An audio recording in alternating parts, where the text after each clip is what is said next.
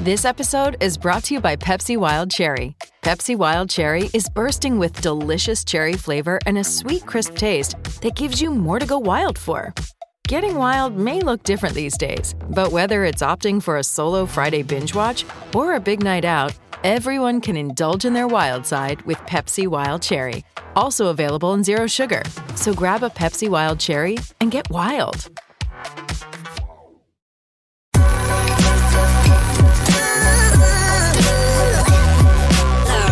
The following is a presentation of the Belly Up Sports Media Network.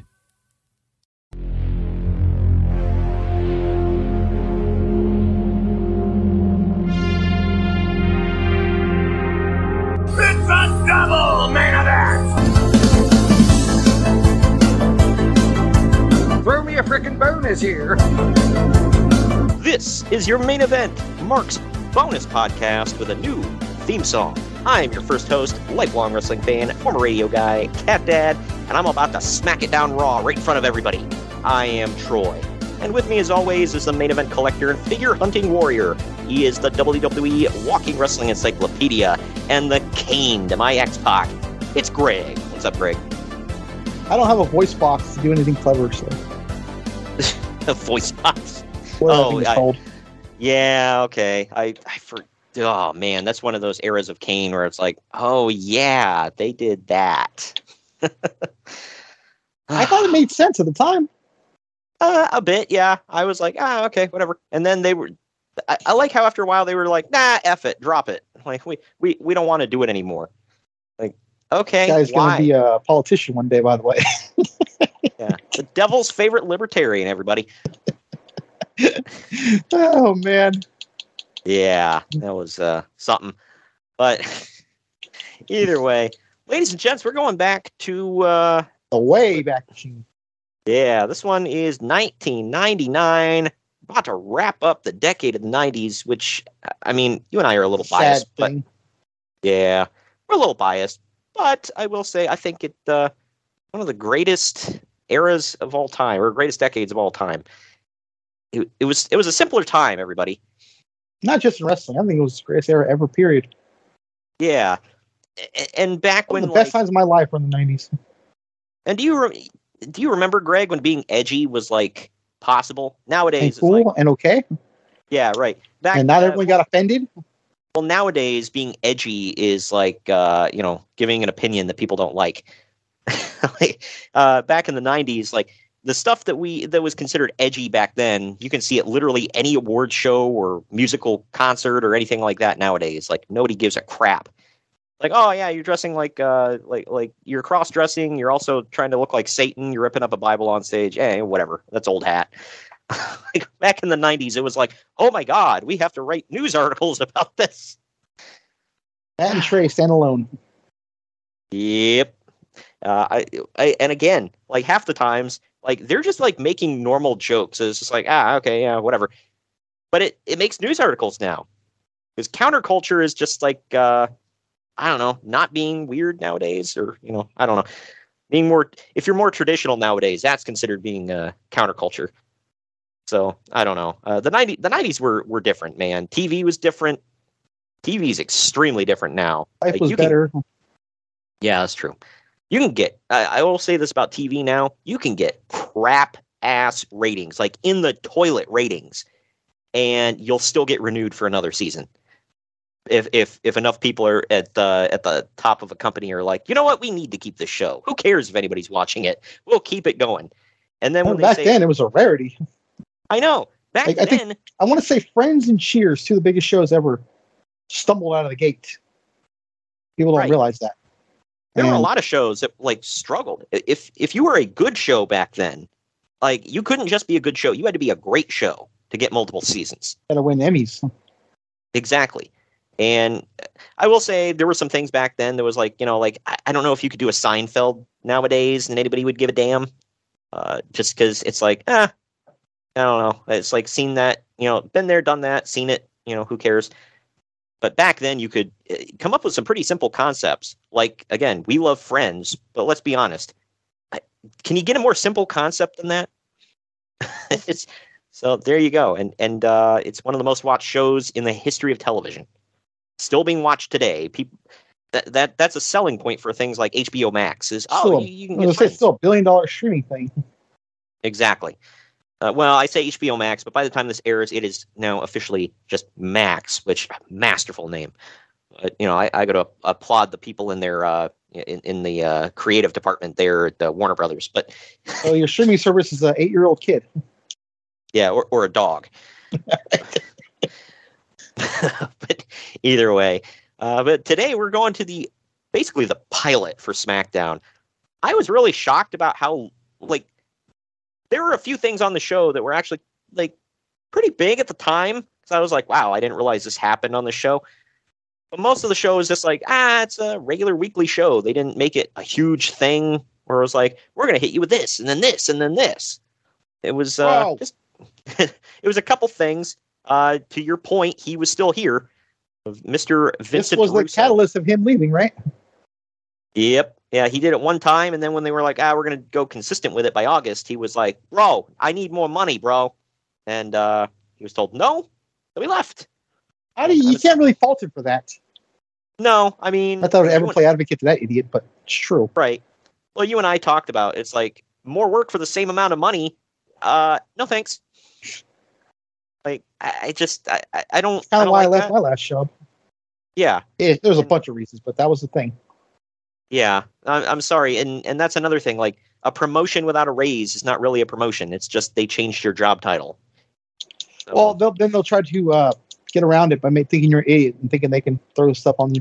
Oh, we're going to add responsibilities to you. Responsibilities equaling more physical work. Right. Yeah.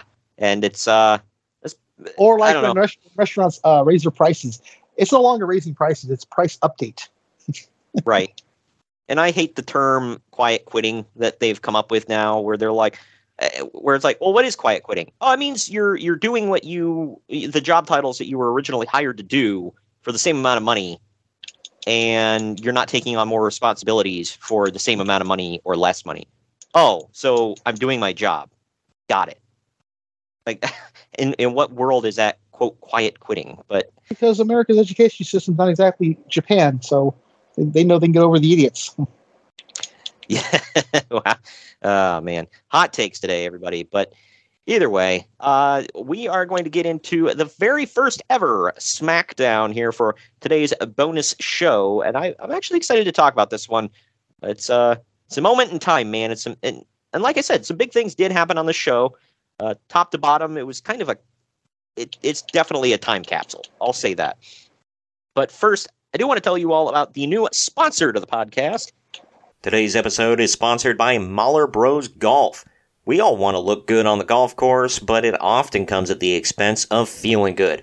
Mahler Bros Golf has polos that look good and feel good. With their lightweight and stretchy material that hugs your body, you'll feel cool while looking just as cool. These polos are guaranteed to make you look better, but it's up to you to golf better. On a hot summer day on the golf course, there's no polo that you would rather wear than Mahler Bros Golf signature polos. Mahler Bros Golf has a large catalog of polos with designs for those who want a loud design and others for those that want a subtle and sleek-looking design. They also have fun t-shirts, hats, tumblers, and so much more to make your golfing experience better. Use code BELLYUP at MahlerBros.com for 15% off. I gotta ask, let's be honest, alright? Are your polos getting outdated and dingy? I know for a fact that mine are. I've wore them way too long and way too much. It's time to get new ones that'll make you stand out on the golf course. Don't wait to try out your new favorite golf apparel. Upgrade your golf attire with Mahler Bros. Get 15% off at MahlerBros.com with code BELLYUP. That's 15% off at MAHLER Bros.com with code BELLYUP. Turn heads on the course or wherever you wear Mahler Bros polos. Mahler Bros Golf. Look good, feel good, play good. And now we're going to get into our first break. On the other end of this, when we're done telling you about... Plug our homies? Yeah, we're every single one of these breaks, we're going to tell you about some other awesome podcasts that you can listen to. Two that you cannot hear promos for. We haven't gotten promos for them yet. Are who is it? We're calling them out right now. Close personal friends of the show, Jacob Grandi, who does Curtain Jerkin that you can hear on our YouTube channel. I think he's got more free time nowadays because he's doing like 2 shows a week now. So if you all want to hear takes on current wrestling, which Greg and I don't usually do, we're more evergreen, classic stuff. I do listen to his podcast, though. Yeah, go check him out. You can obviously subscribe to him on YouTube, on our YouTube channel. It's at Main Event Marks. Or you can find him wherever you download podcasts and where you're probably listening to us right now if you're not on YouTube. So just check out Curtain Jerkin. No G at the end. So and you'll find him. The other one is Wrestling Addicts, RASSLIN Addicts. And he's a good friend of the show. And we don't have a promo for him either, but he's also in the Belly Up Network. So check him out. Dude? Yeah, check out that show. You can find him everywhere. You get your favorite podcasts right here. Look him up. And again, he talks more current wrestling and stuff too. He's a pretty fun follow on Twitter. I keep up with him a lot and converse with him. I talk to him like every time wrestling show's on. Yeah, he's fun to talk to. He's got some funny takes here and there. So, like I said, good follow on Twitter at Wrestling Addicts. And look for those podcasts wherever you get your favorite shows, like this one right here. But on the other end of this break, we're diving into the news and notes. Follow the Main Event Marks at Facebook.com/Main Event Marks Pod, on Twitter at Main Event _Marks, and on Instagram at Main Event _Marks and at Main Event Collector.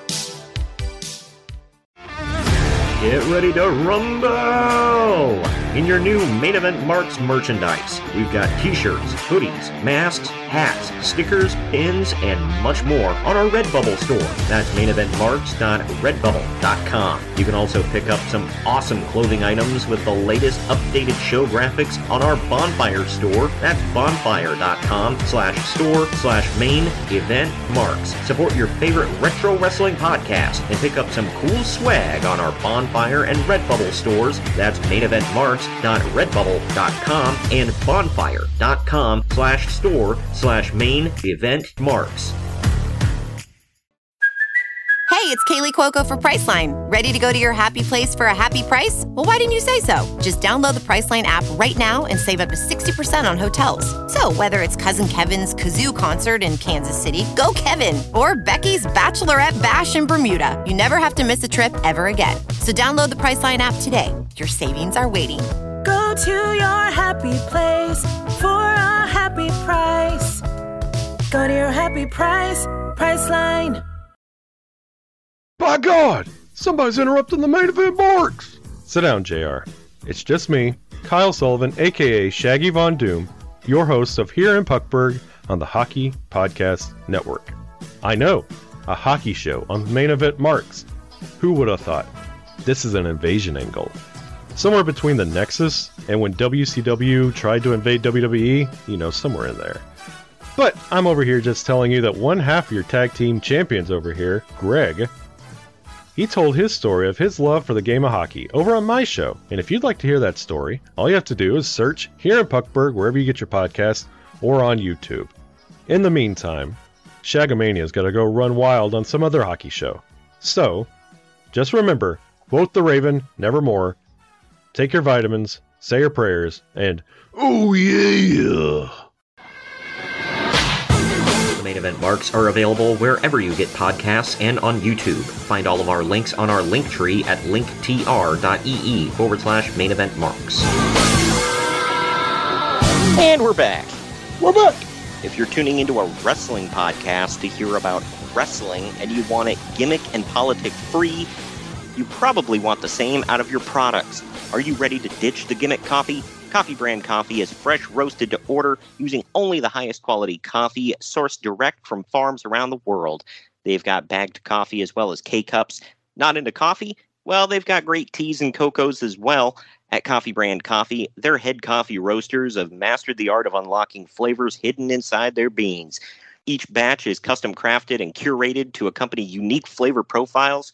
Click on the link in the podcast description or go to coffeebrandcoffee.com and use our special promo code MAINEVENT, all one word, at checkout to get 5% off your order. That's coffeebrandcoffee.com and use the promo code MAINEVENT to save 5% at checkout.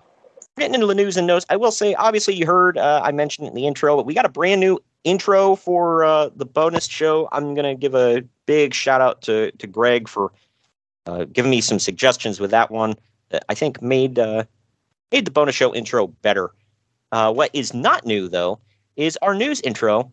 So getting into it, we'll hit it right here. That is correct. Shut the fuck up, Dave! Everything that guy just says is bullshit. And that is correct. I don't know why I love that last part. It just gets me. Whenever I can, I throw in more Joe Pesci. Was that from My Cousin Vinny? It is. Okay. That was from, if anybody has not seen the movie, or if you have. And why the hell haven't you?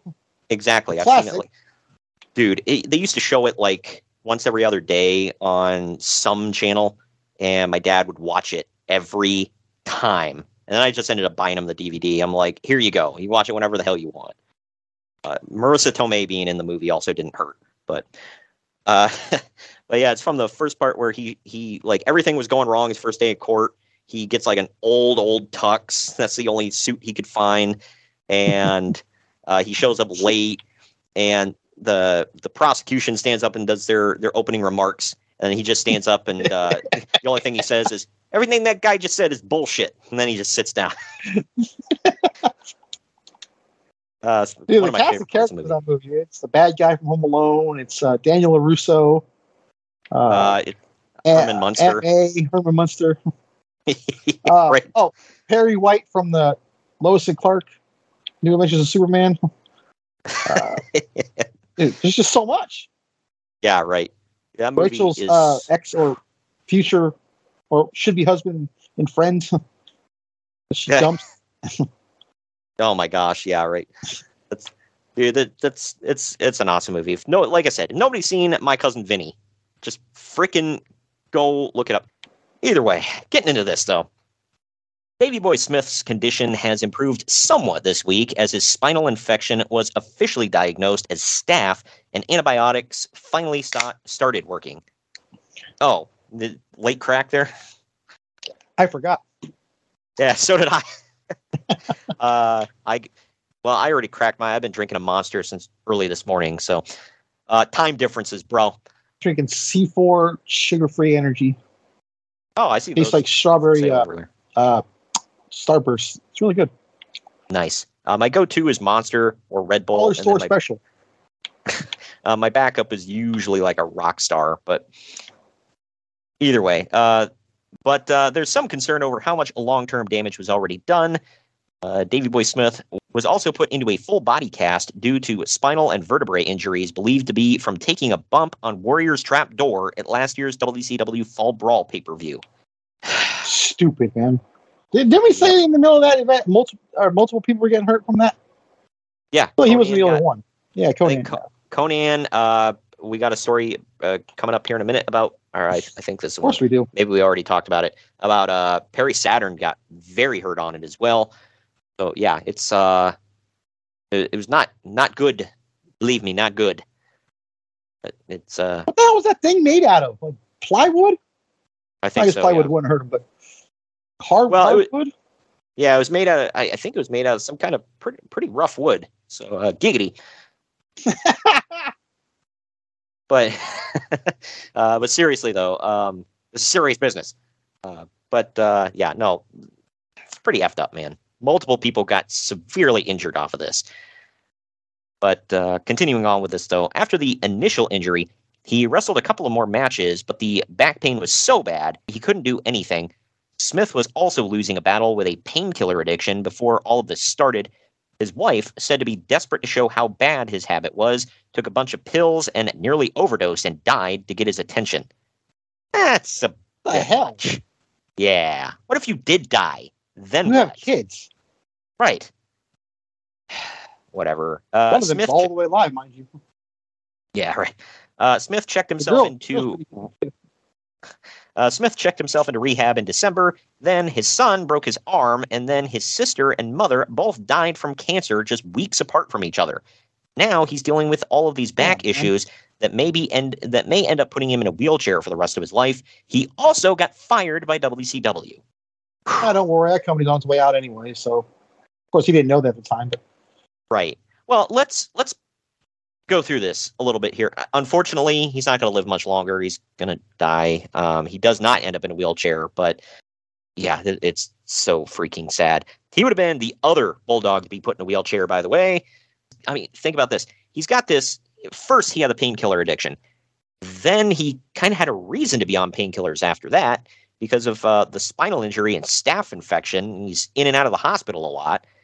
Then his wife does that stunt, taking all the pills and nearly dying to, quote unquote, get his attention.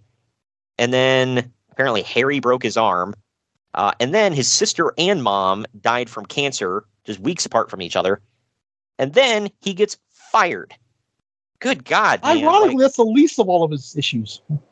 I know, right? Sounds weird, but it's true. I have never, like, obviously I'm not, like, people need to seek help if, they're thinking about this, and I would never condone anything like this. But, like, if there is ever, like, a legitimate reason where somebody was thinking about committing suicide, like, that's right up there, man. Like, you definitely need to seek some help at that point. 'Cause I don't know how I would have dealt with it. Like, that's a lot. Like, your mom and your sister dying. And then you're dealing with issues that could put you in a wheelchair for the rest of your life. Your career is pretty much over. You're dealing with addictions and whatever. You pissed off somebody, huh? I'm not trying to be funny, but yeah, it's man. But they talk about when it rains, it pours, man. Like, no freaking kidding. When I was a kid, he was one of my absolute favorites. Oh yeah, me too. I had some of the first wrestling figures I ever got were those little thumb wrestler things, and very first one I ever had was Rowdy Roddy Piper. I got it at a yard sale, and then I got a 2-pack of Bulldog and Ken Shamrock. Those were like some of the first ones I ever had, and I think I had one of Shawn Michaels too. I have the Mattel Elite Bulldog front and center in my Detolf right now. Nice. Yeah, I have a Jax and a Mattel of Bulldog. There's a Mattel of the era Bulldog we're about to have in WWE coming out very soon. Yeah, and in the jeans. Yeah, I mean they already have one as a basic, but this is gonna be an Elite, which I'm really stoked for. Didn't that one come in a 2-pack with Boss Man? It did, yeah. Yeah, it was a pretty. I cool almost 2-pack. bought it because I wanted that. For some reason, I kept putting it off. Now I'm thinking it was Fake Fate. Stop, the Elite's coming. Is that the only Boss Man the SWAT outfit that was ever released? No. There's an Elite too. Huh. I did not know that one. I knew they released they released him in the black cop shirt, but I didn't know about the SWAT outfit. Wasn't that a Chase in the black cop outfit? Yeah. The black cop outfit. Well, that's actually the WCW version, yeah. Right, the boss. I did find that, which I was happy about. I found it twice, actually, which is pretty cool. I have rares like that twice. I have a Jax figure of the SWAT outfit Boss Man, and I have the very first Mattel Elite of Boss Man in the cop outfit. And he came with like the ball, like with the ball and chain, and a pair of handcuffs and whatever. I have the re-release of that. Isn't he smiling there, like letting everybody know this is the baby-faced version? Yeah, but the art on the box is actually the heel version because he's like kind of obese. Oh yeah, yeah. He lost a lot of weight over his wrestling career, if you noticed. Right. The Twin Towers was huge, man, like huge. Yep. Oh yeah, big. He slimmed down a little bit when he became a face. And he came back as a SWAT boss, man. Good grief.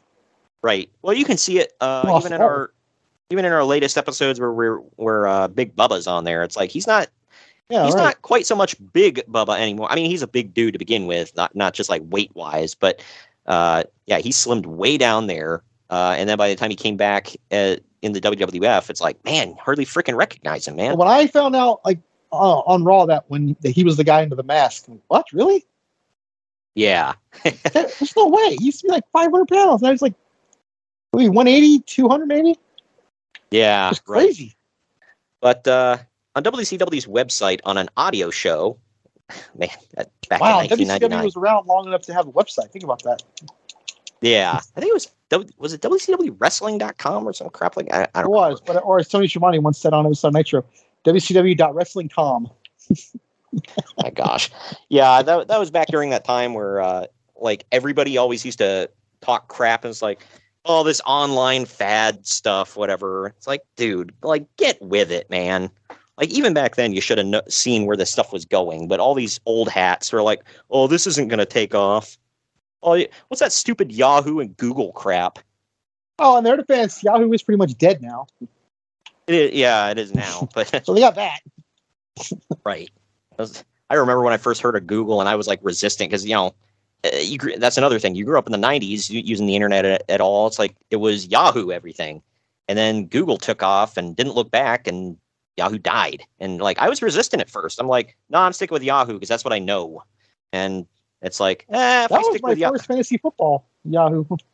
Yeah, right. I think you and I were both in a Yahoo fantasy football league together at least once. But either way, Eric Bischoff was on that show and was asked about firing Davey Boy Smith and said that Smith wasn't working and hadn't kept in contact with the company, so they fired him. Davey Boy disputes that, saying that when he went into the hospital, WCW called him and wanted him to fly into Nitro in Toronto to cut a promo. He agreed, but the tickets never arrived, so he called the office and he was told that they would fly him out the next week to Nitro in Las Vegas instead. But before that could happen, he was hospitalized and then fired.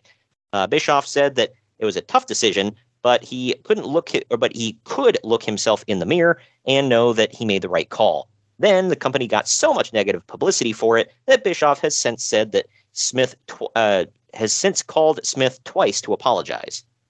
Yeah, you think he made this mistake enough where he would know not to do it anymore? Yeah.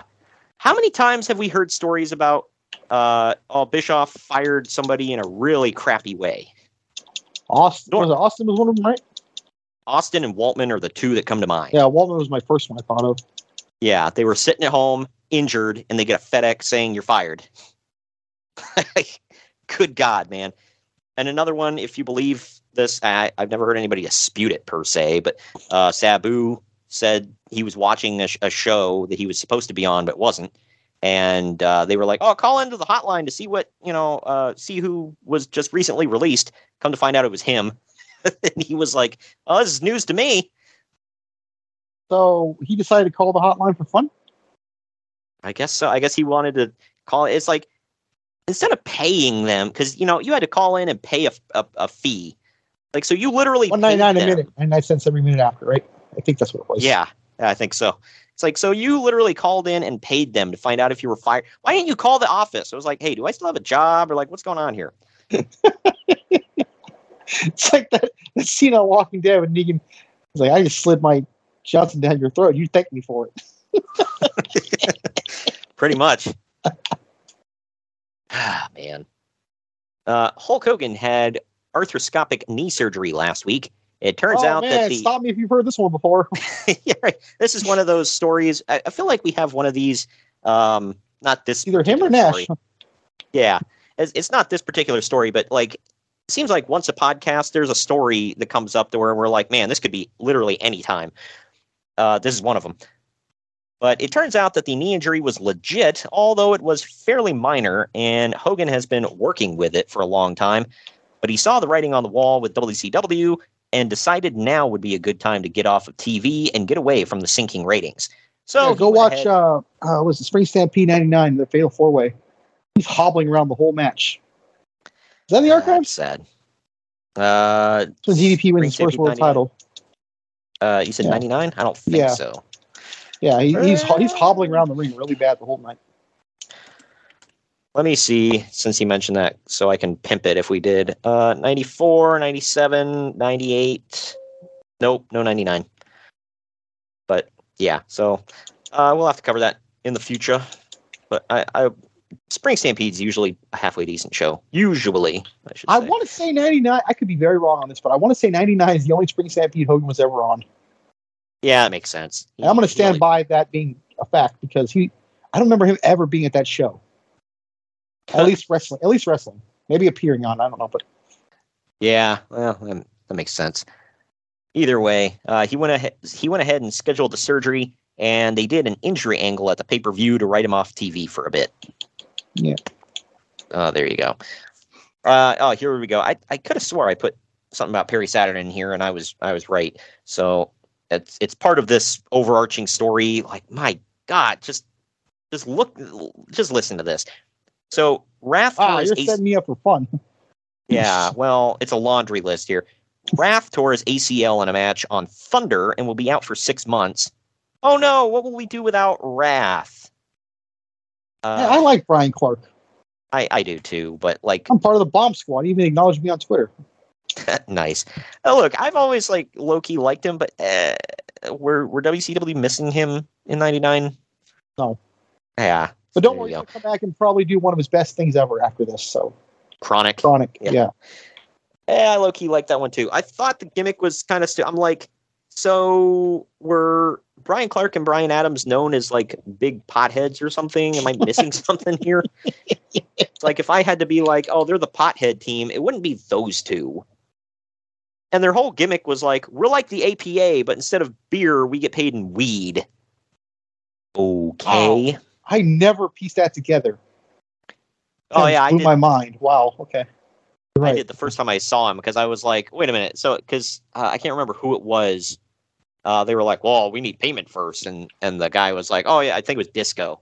Like, oh, yeah, here's some weed or whatever. He didn't say it was weed. They couldn't say it on TV. So yeah, it was like the 70s show. We just know. Yeah, I can't remember what it was. It was something in a brown bag, but they let you know, oh, they're getting paid in weed. And then they're like, all right. And then they went out and beat somebody up for him. And I'm like, this is literally the APA. That's another gimmick. Dude, I completely missed that, dude. Yeah, what the hell? Freaking gimmick. Yeah, well. But yeah, it's another freaking gimmick that Russo was like, we're just going to rip off what I did in the last company, but make it worse. I made the APA, bro. Yeah. Well, we're going to do it with, like, no offense, but it's like, we're going to do it with people that are less talented, less over, and we're going to make the gimmick worse. But, same thing. You're saying these two are less talented than Ron Simmons, who's never done a damn thing.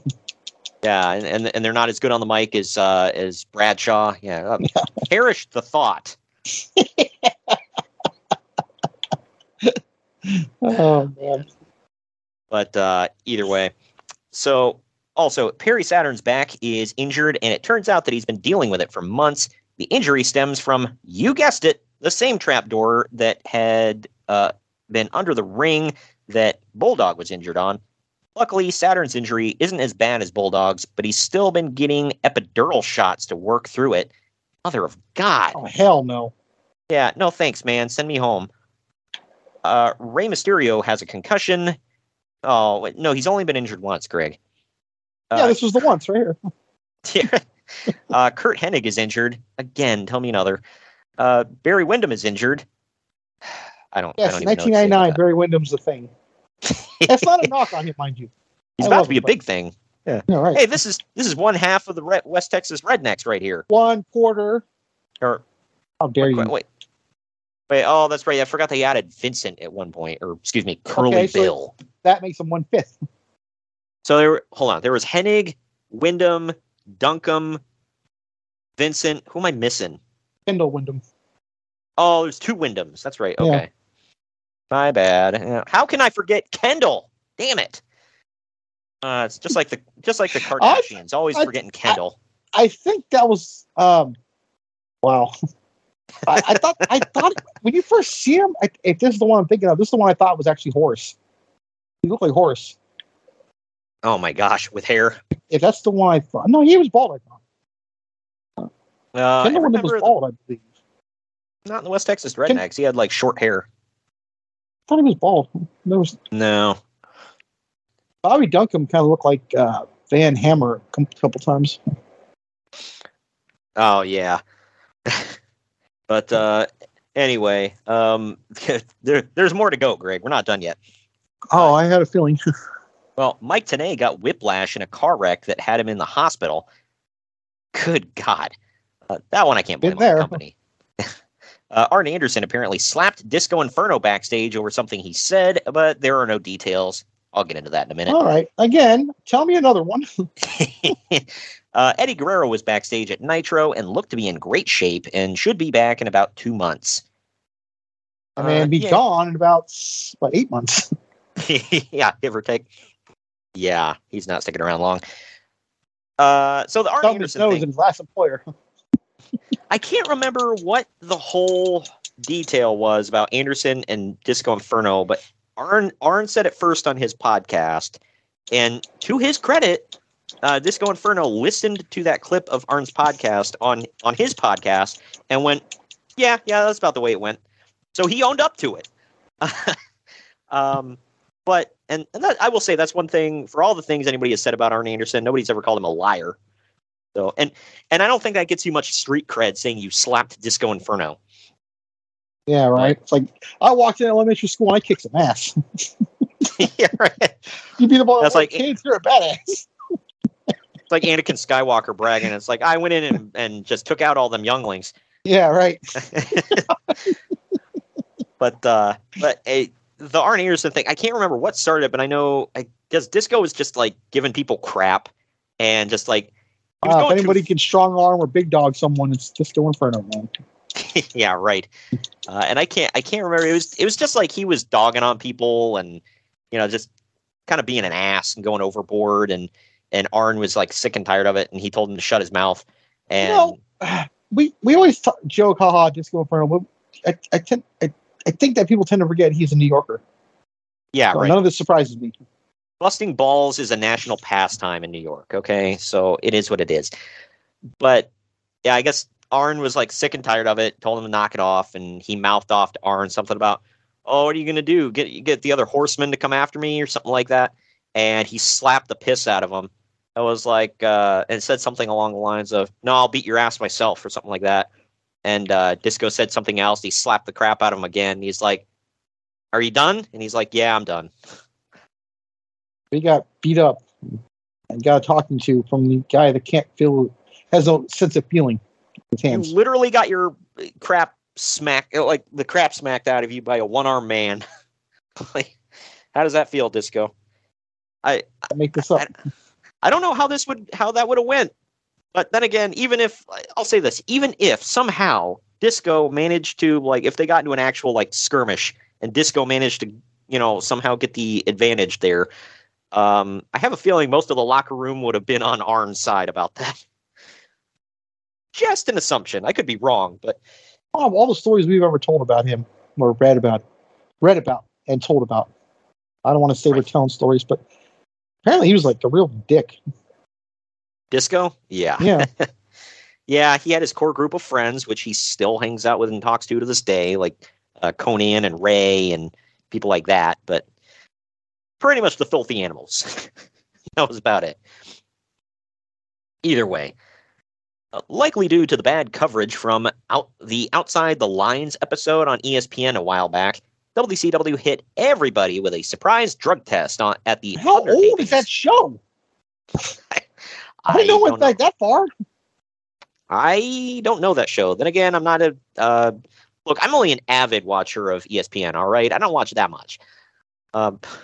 Yeah, I don't know, Outside the Lines. I think if I turn any one of my TVs in this house on right now, it's on ESPN. But then it followed up 4 days later with a second surprise test at Nitro. Word is that a bunch of guys backstage were scrambling, looking for the drugs that they could use to mask steroid usage.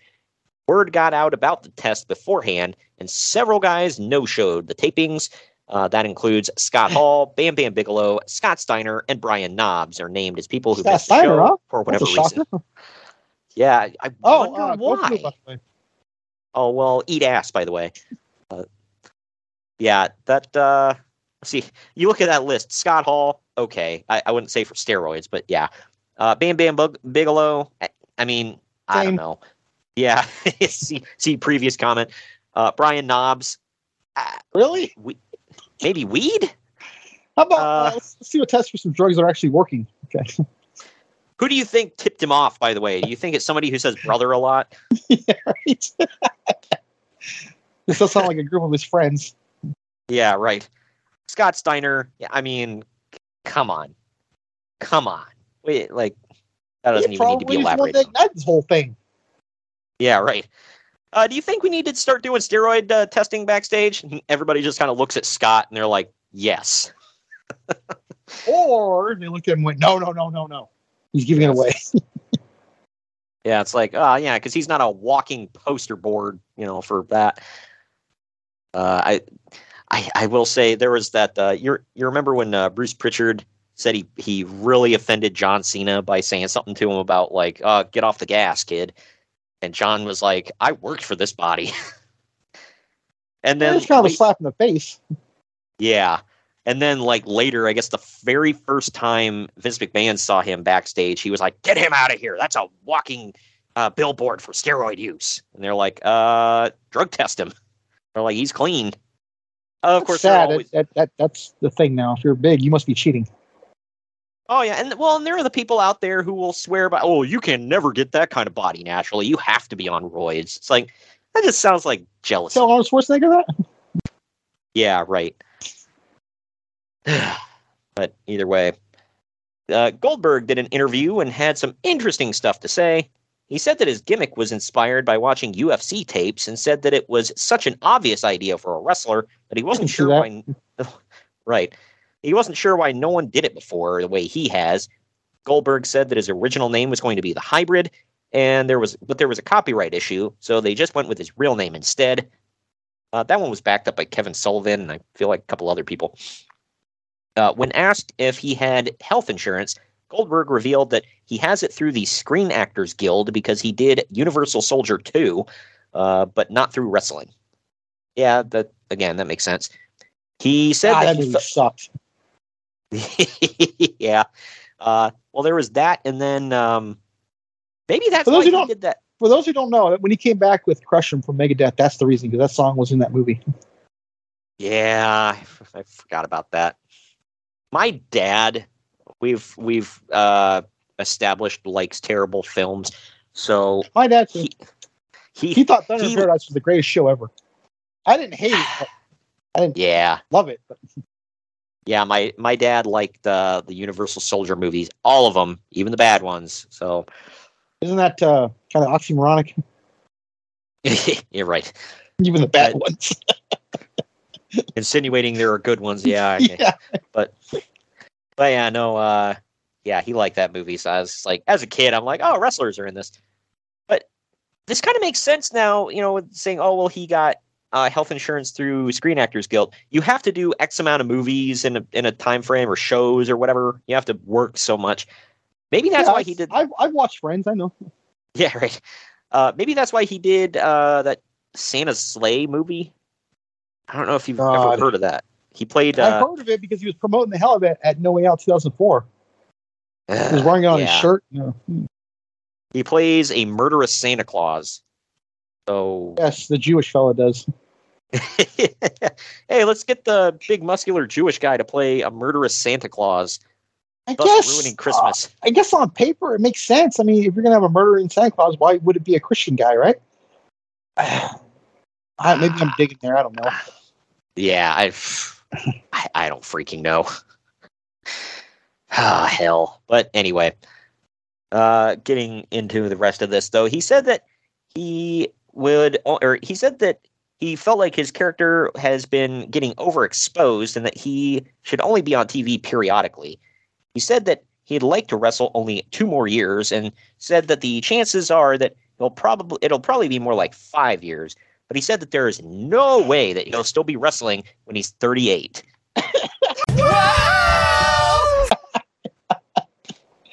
Oh man. Yeah, no way. Not a chance. That would be crazy, Greg. It's just proof that even when people say that, it just shows how deep the wrestling bug bites. Yeah, right. Just the money too. But I was gonna say that wrestling bug and that whole back in a Ryder truck full of money up to your door, but yeah. Good God. Ignore the obvious stereotype here. Yeah. Well, Goldberg's like, I need to pay off that second house. Hey, Vinny, you want me to make a return? Maybe we can work a program with Brock.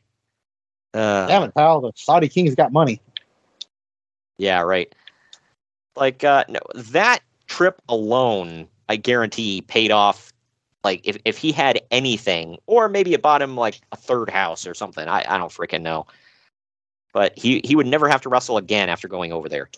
Just like everybody talks about, like the money that you get. That's why Shawn Michaels was like dead set against returning until, you know, the Saudi Crown Prince waved some money under his nose, and he's like, "Hey, yeah, maybe this once."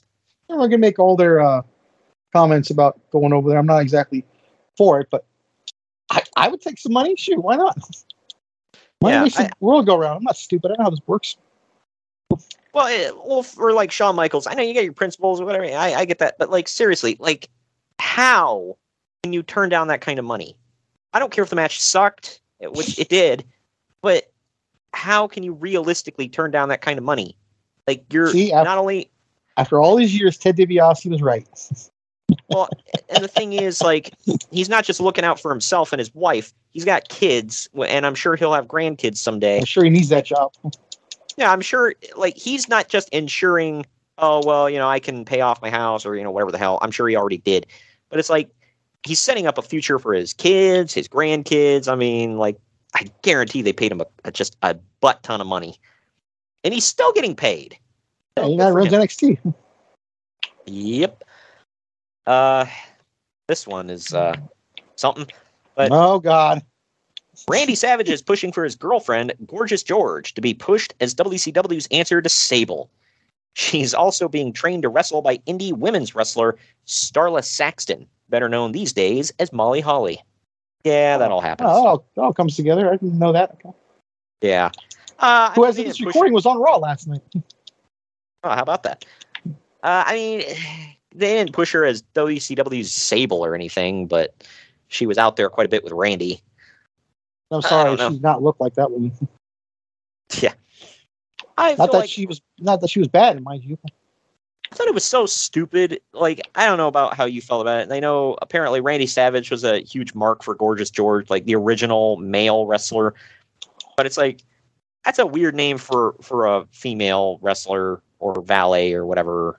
I had a woman at the last place I worked. Her actual name was George. Really? Yep. Wow. You ever hear that's why Ryan Reynolds and Blake Lively gave kind of a generally boyish name to their daughter because Blake Lively was like, well, I grew up with kind of a boy's name, and you know, it's like kind of made me tougher. It's kind of like that song, A Boy Named Sue.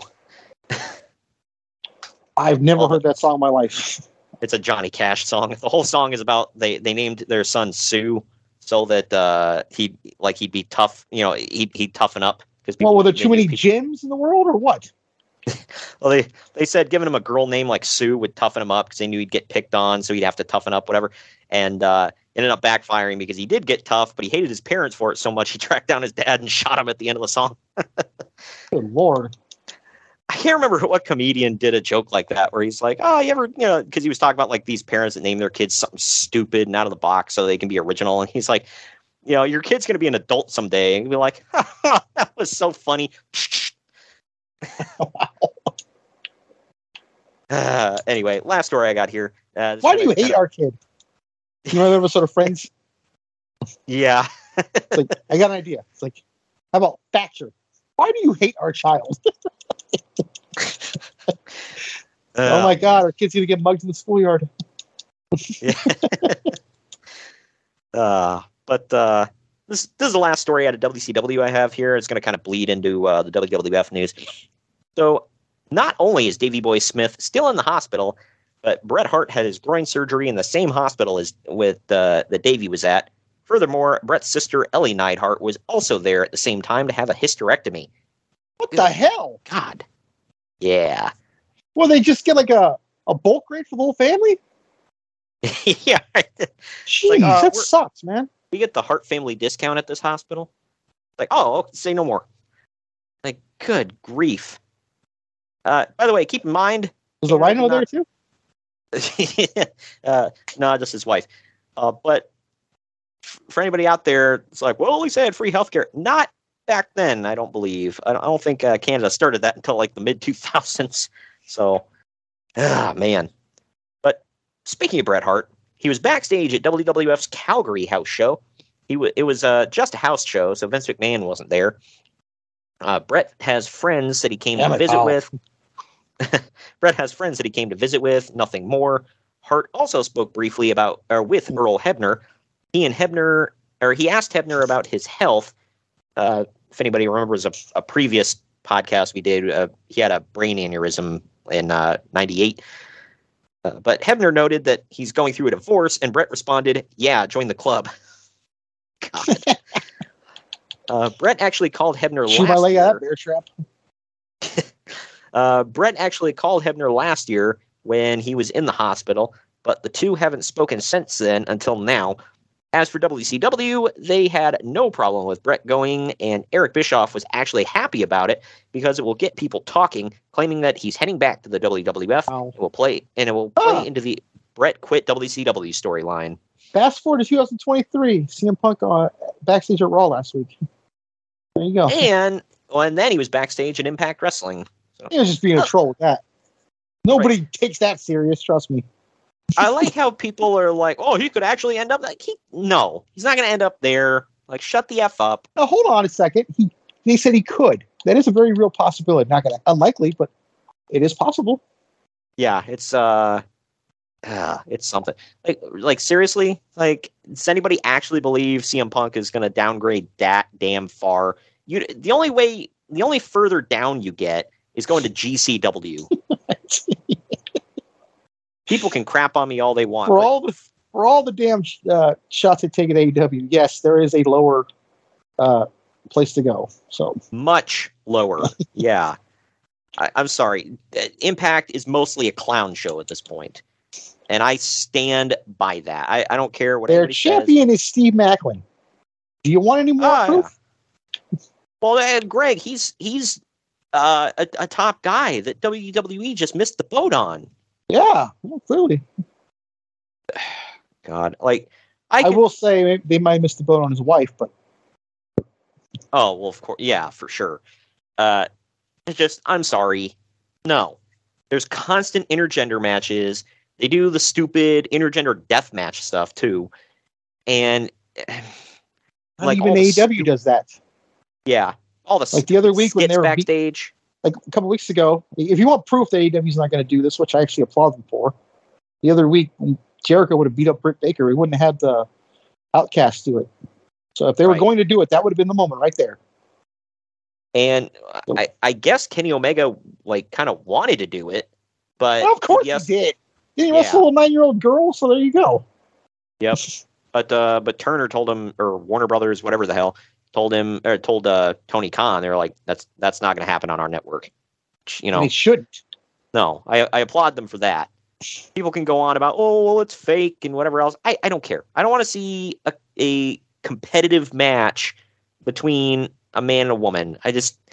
No thanks. I'm tuning out at that point. And the death matches are already hard enough to swallow. No. I remember when this was a big headline. Paul White is now going by the name The Big Show in the WWF. I remember when that happened, dude. They just started randomly calling him it. Right. I thought there was just like a moniker. I didn't realize that was the name. When he first showed up and they started calling him Paul White, I was like, well, that's kind of dumb. He doesn't have an actual name. It makes sense because then we're going to be able to call him the Giant, obviously. So this makes sense. Mm-hmm. Yeah. But it's they didn't have anything ready to go. They're just throw him out there with his name, whatever. And then when they started calling him the Big Show, I was like, that's the best you got. That's kind of the Big Show. Stupid. Now I can't imagine him not being the Big Show. Yeah, it's ironic how that works. Yeah. No more BS. I actually thought that was a little clever. Yeah, I LOL'd. I lolled. And he was off TV, never saw him again, so. Gone forever, bro. This one. I think he should be on TV, mind you. I want to make that clear. Nothing against him, but in 2023, no thank you. Not he's a ratings draw. Come on. Let's be serious for a minute, all right? Not to pull a Lance Storm here, but God. Hey, you know where he's from? Yeah, it's Calgary, Alberta, Canada. Exactly. But either way, this is a weird what if to think about. there have been talks of putting the Hardy Boys with DX. Wow. Okay. And also another plan of possibly pairing them with Michael Hayes, and create a new generation Freebird type team. Well, all right, most of that would happen. Yeah, that first part happened. The second part, nah. My favorite thing about that was, did you ever hear, I think it might have been on the ENC podcast where Matt Hardy talked about Michael Hayes' idea for them, like starting out. Wow, they had Matt Hardy on that podcast? Okay. I know. Well, apparently they buried some hatchets, and not just the ones in their backs, but good, not enough time in life to not, but yeah, right. Especially with Matt constantly getting killed in AEW. So. And this was doing the this was a while back when Matt was still doing the broken gimmick all the time. That's coming back this week on Rampage. There's a deletion match. Oh my God. Keep in mind, by the way, not to go off topic, but you know who's in this match with them? No. I forget who they're facing. Ethan Page and somebody, but they're putting Hook in this match. So yeah. They're gonna ruin one of their potential stars. Yeah. Cool. Anyway, I don't even know what to say about that. Bring you down. Oh well, it was bound to happen eventually. Anyway, yeah, no, they were on there, and Matt told the story about when they first got paired with Michael, and they were trying to brainstorm about like different stuff to do, and Michael was like, "Hey, I got an idea," and he's like, "We should all get these dusters, and wear them in the ring, and all on them we're gonna have like knives and spoons and forks, like all kind of silverware, all like hanging off them. That'd be cool. We're gonna go to the Denny's while eating them while wearing them." Yeah. And they're like, "What?" And like this was apparently real. Like Jeff backed it up. He's like, "Yeah, he wanted us to wear like trench coats with cutlery hanging off." Getting an all new vision into his world of how he looks at shows now. Because I think he's still a writer, isn't he? Yes, as far as I know. Yeah, and they're like, "Why?" And he's like, "It would be original. You ain't never seen that before." And they're like, "Yeah, because it's dumb." You don't just come up with that, by the way. He had to have been wanting to do this forever for somebody. Maybe it was him and Bam Bam, or him and what's his name, Jimmy Jam, aka early Jelly Nutella. Oh my God, his father. But yeah, he's like sitting there. He's got the munchies from smoking a ton of weed. Allegedly. And he's like sitting there, going ham on some McDonald's or something, or at a Waffle House, and he's looking. He's like, "Hey, I got an idea. What if all this cutlery, like what if I glued it to my jacket and I walked to the ring with it?" And people are like, "Michael, you're high. Shut up." Allegedly. And then, yeah, and he's like, I got to get me a napkin and write this down for a later time. This is a long one, but here we go. There's a lot of talk. I want to go back real quick to something you said. The Hardys and DX. At this point, to my knowledge, I think DX is only X-Pac and the Outlaws. So. Yeah. Right. Yeah. Triple H is gone. That makes it even weirder. Is gone. Yeah, that would have been a weird ass DX. And then, according to Bruce Pritchard, Vince Russo wanted to add Test. You remember that? I don't. Oh, wait. I think I remember you telling me that. Yeah. Yeah, because he was like, because his reasoning, he was like, "Bro, he's just as big as Kevin Nash. He'll fit right in." And they're like, "No." Like, it's like, first of all, he's greener than goose crap. Second of all, he's not over. Also, I want to make it clear because someone's going to get on us. We like Test, right? Yeah, I mean, there was a moment. I don't have anything against him. I'll say that. And sad that he passed when he did.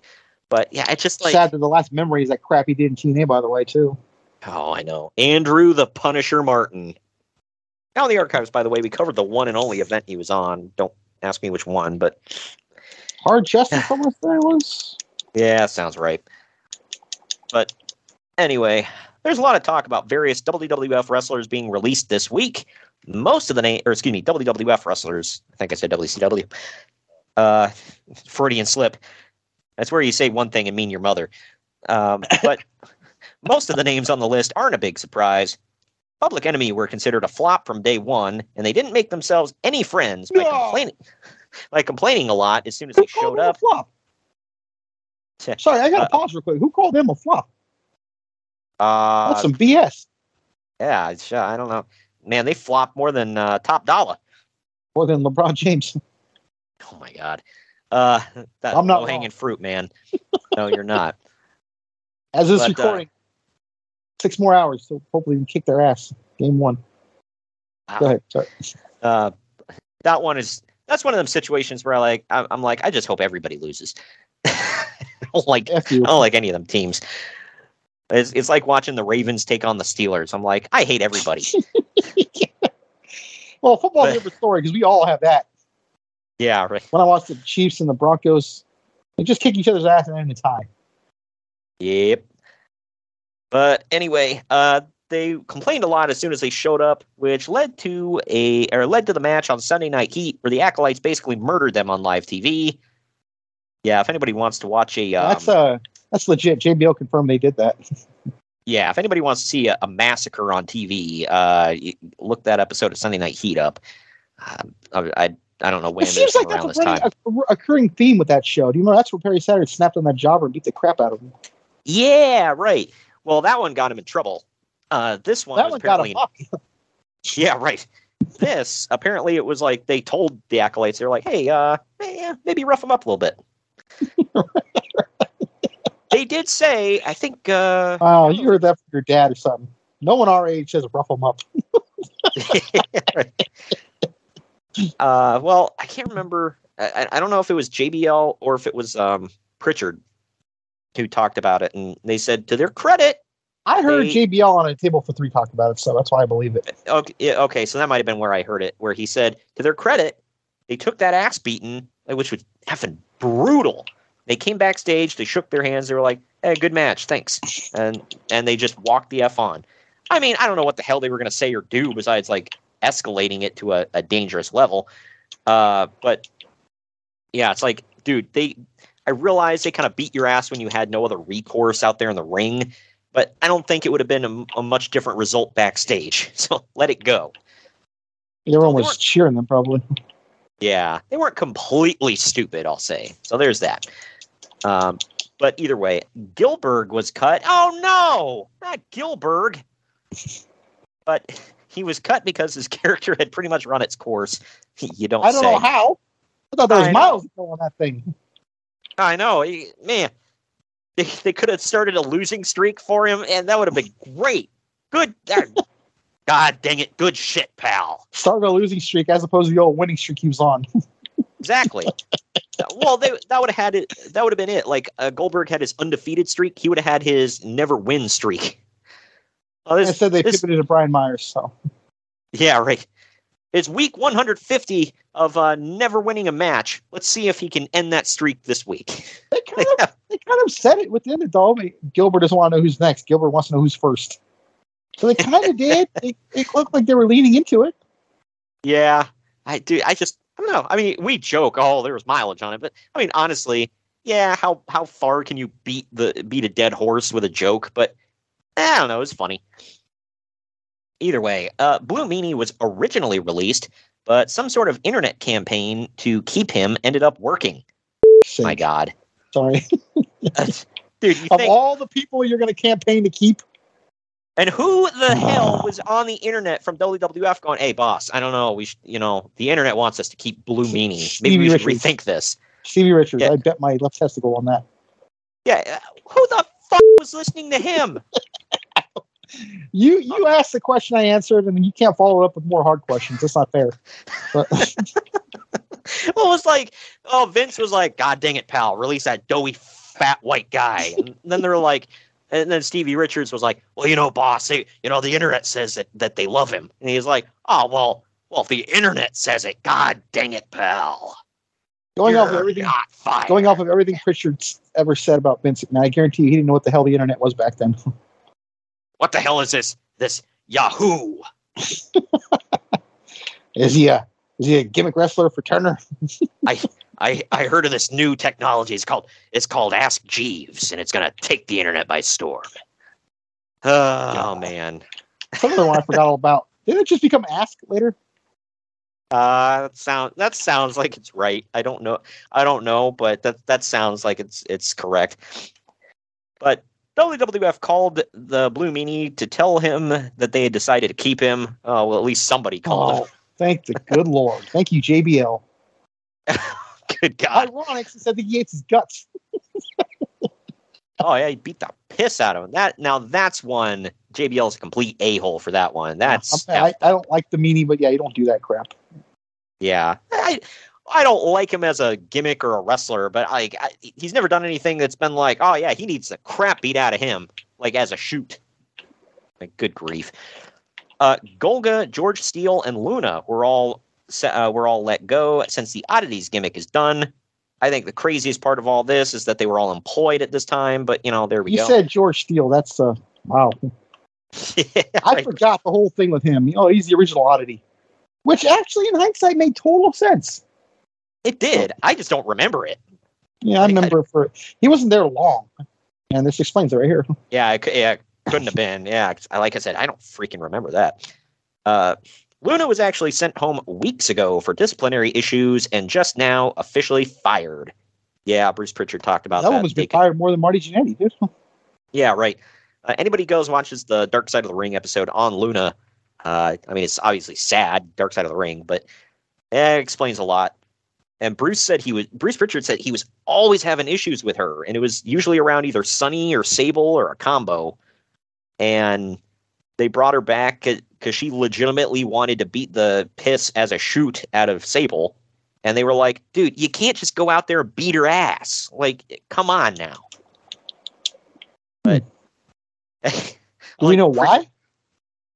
Just because Sable got opportunities that she didn't because of her looks and whatever. So I don't know. Luna just took it personally. But yeah, they brought her back and they're like, you got to promise, to freaking behave yourself. And you can't just go out there beating ass. And, Why not? Stone Cold Steve Austin made $1 billion off doing that. Yeah, right. And he said, Luna was just like, all right, I won't hurt your freaking queen. Like, all right, just behave yourself. And she never did, unfortunately. That's why Jacqueline ended up in that spot a lot, because they said a lot of that would have been Luna, but they could actually trust Jacqueline. So there you go. But I guess that makes sense. Never thought of that, but yeah, she did end up in that spot a lot. Yep. So Luna probably would have been Mark Merrow's side dish, right? She was for a minute, if you remember. Goldust, but I thought she was involved with the Marrow thing there for a minute. Maybe I'm wrong. Yeah, her and Goldust were involved in Marrow and Sable. Yeah. Okay. That's probably where you're getting it mixed up at. Yeah, it's all bleeding together. It was all trash. Trust me. You don't say. I know. Oh well, welcome to State the Obvious with Greg. Shut the hell off. In my defense, I caught it after I said it. Okay. So. Yeah. Right. Well, Bart Gunn was released because he's not exactly the most charismatic guy. Again, welcome to State the Obvious. And all he had going bad for him, man. He got screwed just because he was in a stupid thing they did and accidentally was good. I know. That's really unfair. Dude, they took, and I like some of Bob Holly's stuff as Hardcore Holly, but they took Bob Holly and Bart Gunn, which is like pairing up unbuttered toast with a glass of milk, and you slap them together, and you're like, they're bombastic Bob and bodacious Bart, the new Midnight Express. Yeah. It's like, who gives a shit? Like, who could possibly give a shit? Well, that tells me they wanted to do something with Bart Gunn, and then when he accidentally gets over himself, I'm using that a little bit loosely. Never mind, you're out of here. Yeah. I don't know, man. This whole That's thing really unfair, dude. That Dark Side of the Ring episode really made me open my eyes to that whole thing. Yeah. Damn it, you weren't supposed to win the shoot fight. You're out of here. Yeah. Also, he said he felt like it was a punishment. It's like, it's a little hard to argue. I mean, like, why? They neutered his tag team after a couple of weeks. Like, Jim Cornette talked about that, where he's like, that's one of the reasons he hated the Brawl for All, besides just the blatant stupidity of it all. They had no balls. Right? Well, he's like, well, Cornette was like, well, it was stupid to begin with, and then I see the Brawl for All, I'm like, well, fuck this thing then. And they got paired up randomly in the first round, by the way. Oh, yeah, totally. I blame Savio Vega. Apparently he drew the name. Yeah. So. But anyway, past that is the Why would charismatic you let thing. a guy in the tournament draw names, by the way? Hell if I know. But also said, and all he was he had going for him was the legit shoot fighter gimmick after winning Brawl for All. But then he got his brain punched into suit by Butterbean at WrestleMania, so that killed that. Again, god dang, let's and neuter anything he has going for him. Butterbean backed up that he was in fact a punishment for Bart Gunn. Yeah, well, because he told him, he's like, well, I was ready. He's like, I mean, I wasn't going to take a dive, but he was like, I was ready to work, and I was like, well, what do you want me to do? And they were like, oh, fight him for real. And he's like, you sure? Because I'm going to knock his ass out. And they're like, yeah, no, really fight him. Like, okay. And he said he let him hang for like the first round and then just went out and freaking cremated his ass. So sad. The whole thing was. Yep. The Legion of Doom was also released to no one's surprise, since both men, especially Hawk, are all but useless in the ring these days, and nostalgia from the 80s is worn off. You don't say. Yeah. I mean, I don't know. I mean, they're still getting decent reactions. Was this after they pushed Hawk off the Titantron? Maybe. I don't know. This was during the. Wait, no, I don't know, because I don't know if Draws was with them yet at this point. I want to say that happens in late '98 or mid '98, maybe. Okay, so yeah. Well, if they're released here, they don't ever bring him back. So. Well, they do in 2003. 2003. I don't remember that. Yeah, they faced RVD and Kane. Huh. Wow. I'll have to go check that out. I don't remember that at all.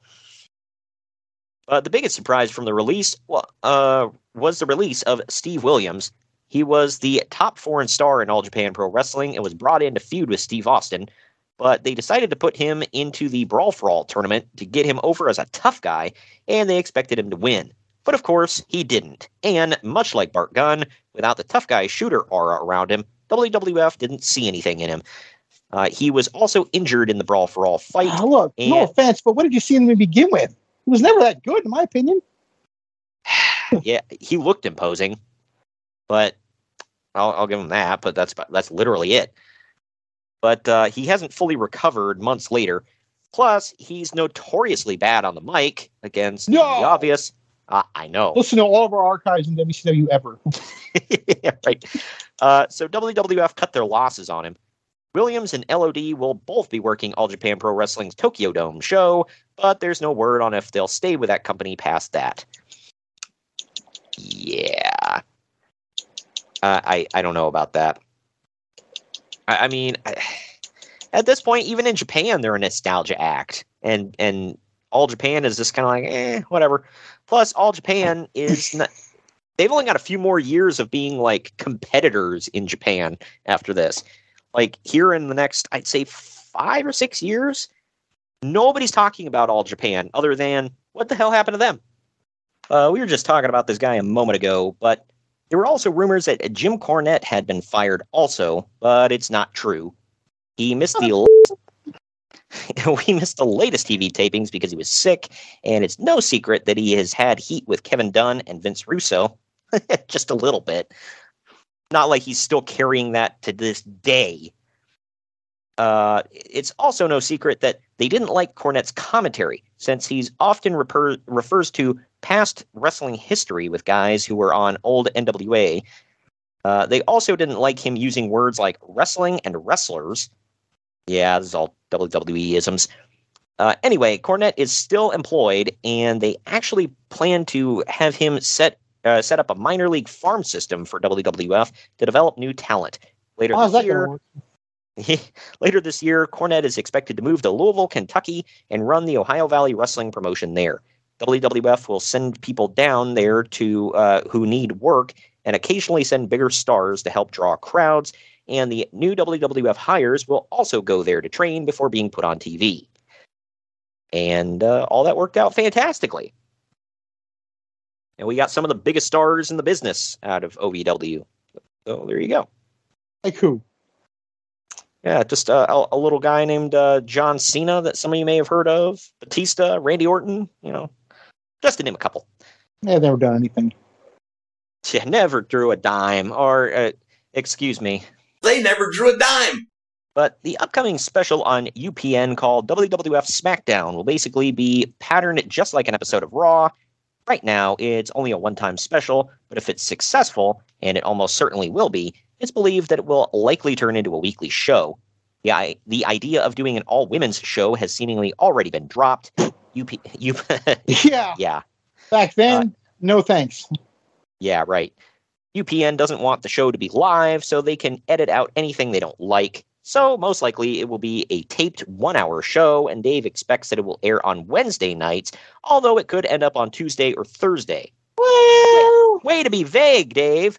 And it could be any day that Raw's not on. Yeah, it could be Tuesday, or maybe Wednesday, or Thursday, or even maybe a Friday. But it's definitely one of those days. Mother of God. Oh, man. And 1 hour, by the way? Yeah, also, as far as it being 1 hour... Remember when he said that Nitro was going to launch as a tape show somewhere? Yeah. The whole point of it was that it was supposed to be live. Oh, man.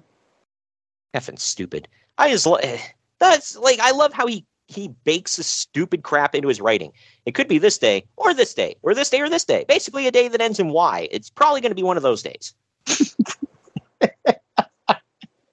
Like, that's not reporting, dude. That's literally you throwing out every possibility under the sun, and one of them has got to be right along the way. That's like if I were to say, well, CM Punk, when he comes back to wrestling, he's probably coming back to AEW, but, he could end up in WWE, or, he might even show up in Impact, but it's definitely one of those.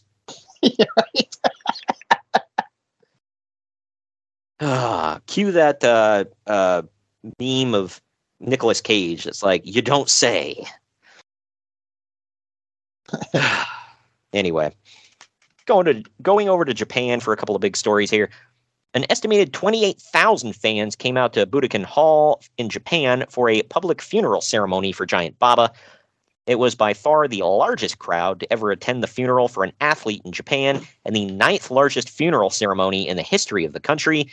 The other 8 were mostly movie stars, politicians, and musicians. Fans were camping out the night before the ceremony. Was Dave Meltzer one of the fans? Most likely. I like how they rank funeral attendance in Japan, by the way. Well, this was the 9th largest. Like, mother of God. Who keeps track? And why? Oh, I can't wait for someone to die so we can outdraw that funeral. When I die, I'm going to outdraw everybody. That sounds like a Vince McMahonism. Hey, even in death, Giant Baba couldn't outdraw some other people in Japan. Oh, man. Anyway, that being said, the future for All Japan Pro Wrestling doesn't look particularly bright right now. Vader just won the Carnival Champion Tournament, making him only apropos name, huh? making him only the 3rd foreigner to ever win it. And while the shows drew well, they were behind last year's numbers. AJPW has a Tokyo Dome show scheduled soon that will definitely get at least one 5-star match on it. And that's expected to sell out the Tokyo Dome because it's also going to be the final big memorial show for Baba. But after that, things get murky. The Tokyo Dome show will officially mark the end of the Giant Baba era in All Japan Pro Wrestling, and it's unknown where the company goes from there. There's still a power struggle in the front office, with Baba's widow, Motoko Baba, on one side, and Mitsuharu Misawa on the other side. And the two disagree strongly about how the promotion should be run. And for what it's worth... It's so disgusting when someone dies and people fight over said dead person's power. Yeah. It's disgusting. And I think it comes down to, Misawa was helping to run things and felt... And it was basically said that it's like, well, he's going to kind of take over when Baba dies. But Motoko was like, well, I inherited it, because it's, my husband's company, so I get it. Therefore, I get the say-so. And, yeah. But for what it's worth, most of the wrestlers are said to be siding with Misawa. Yeah. Well, he has since passed away too, right? He has. Yeah, he was dropped on his head. And that was died. The one that Punk wrote his name on his wrist tape, right? On Raw that one week. Was that him? I don't know. Maybe. Perhaps. I don't know. He died in the mid 2000s, but I think that was the one. Yeah. Well, as far as Uncle Dave saying most of the wrestlers are on his side. That is correct. If anybody wants to know where Pro Wrestling Noah came from, that's because this power struggle led to Misawa going, all right, I don't need this. Me and most of your top guys in this company, we're peacing out. The top guy? Great Muta, right? Believe it or not, he was not the top guy in Japan. He was. How is that possible? He's like the greatest Japanese wrestler of all time. Wherever he goes, he's a top guy. He was a top guy. Like he was a top heel, but there were a lot of guys that were bigger draws than him, oddly enough. But was Okada around this time? No, he was. If he was around, he was like. That'd be the only guy I think outdraws him. I'm not a pro on this though, so. Misawa was definitely a bigger draw. Kenta Kobashi, those kind of guys like that. I think maybe I don't know, maybe Kawada. The dude whose brain he took out of his head. No, that was Shibata. He was on his way. Like when there was ones like he came up with Tanahashi and all them. It was supposed to be. I can't get over it. I'm sorry. I just know it was like Shinsuke, Tanahashi, and Shibata were called like the Three Musketeers or whatever, and they all came up at the same time, and they were supposed to be like the three top guys going forward in New Japan. And the three best friends anybody could have. Well, Shibata left and pissed a lot of people off, and then when he came back, they kind of buried him for a bit. And then Shinsuke got a job in WWE after a while, so yeah, that's why Tanahashi became the guy. But not a bad guy to be as the guy. Nah. But that's Pro Wrestling Noah was, since all the top wrestlers in all Japan sided with Misawa, he said, well, I'm leaving and I'm taking all your top talent with me. And they formed Pro Wrestling Noah, and there you go. And all Japan kind of faded into obscurity at that point. More useless wrestling knowledge that I have in my brain, but there you go.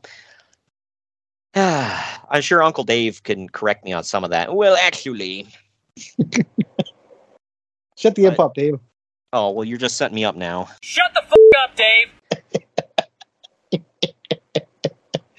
Speaking of setting up for things, let's get into this week. Well, I'll just hit the clip. This week in ECW. If I may have another volley, sir. So, we kind of know what's going on in ECW during this time, and it's nothing good. Not that... As opposed to the times where the good stuff's going on, huh? Right. Well, TNN has been getting questions from various media outlets about their plans to get involved in wrestling, and have denied... We've been stuck in this era for a while, dude. I feel like past couple of shows, we're talking about TNN possibly getting a show. I know, right?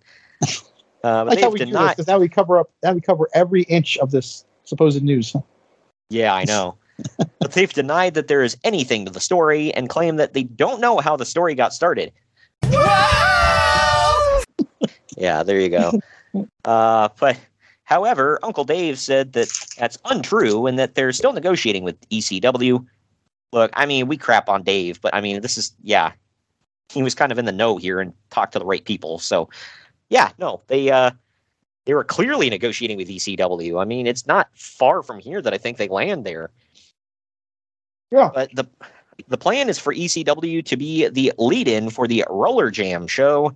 Roller Jam has been a huge money loser for TNN because they dumped a lot of bank into it, and the ratings are crap. Who could have foreseen?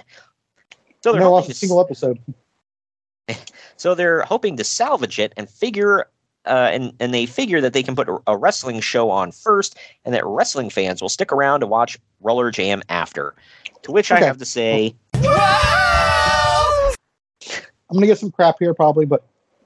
So you want you want the 50 ECW fans there are in the world to watch Roller Jam. That's gonna be enough to make it a profitable thing.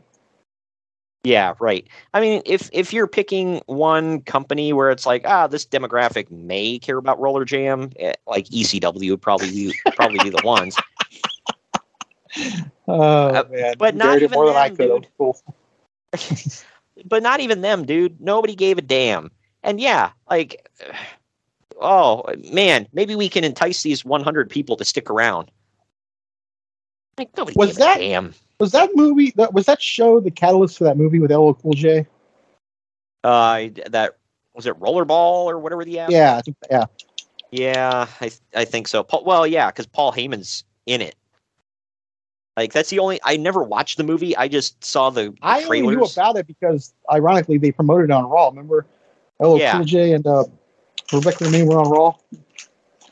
I don't remember that part of it, but I remember always seeing the trailers, and they would always make sure to show that the commentator for it was Paul Heyman. Like, do you remember that? No. In every trailer, they'd show Paul Heyman like with a headset on, yelling "Rollerball." Okay. If I saw it, I might have assumed it was ECW related. That's probably what happened. It looked stupid, and I think it got trashed in the ratings. So I was like, yeah, I feel justified not watching this. I think the movie bombed big time too. Yeah, I know. More of my stating the obvious. Dude, it went on for years. Why did, like I always say, quit trying to make fetch happen. Nobody's ever going to give a damn about Rollerball. I don't care what name you slap. It's the Daniel Garcia and Mustafa Ali of TV shows. How dare you? All right. I couldn't resist. Sorry. People travel for miles to see Daniel, who could possibly give a damn Garcia. All right. His mom doesn't count. Hey, I have been reliably informed that he is over and he draws money for them and people travel just to see him. All right. Like that's what they say on Twitter. Yeah, yeah. And as we know, Twitter's always correct. The gospel. Well, yeah. Good grief. Hey, stop me if you heard this one before. Shane Douglas suffered a broken ankle and will be out until at least the upcoming pay-per-view. He does not work the pay-per-view.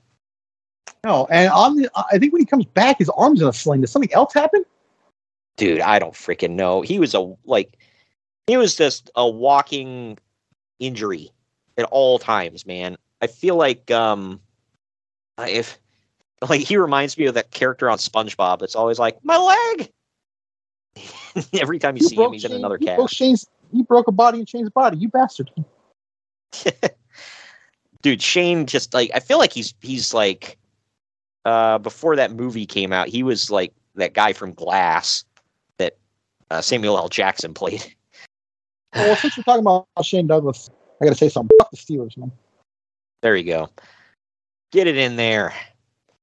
I don't know if you agree or not, but I don't like them. Yeah, right. Here's another one. Stop me if you I've heard this Browns one fans are apologetic to them for some reason. I don't know. Oh, well, eat an ass. Like dive head I was trying to get something out of you. Jeez, it took that long? Okay.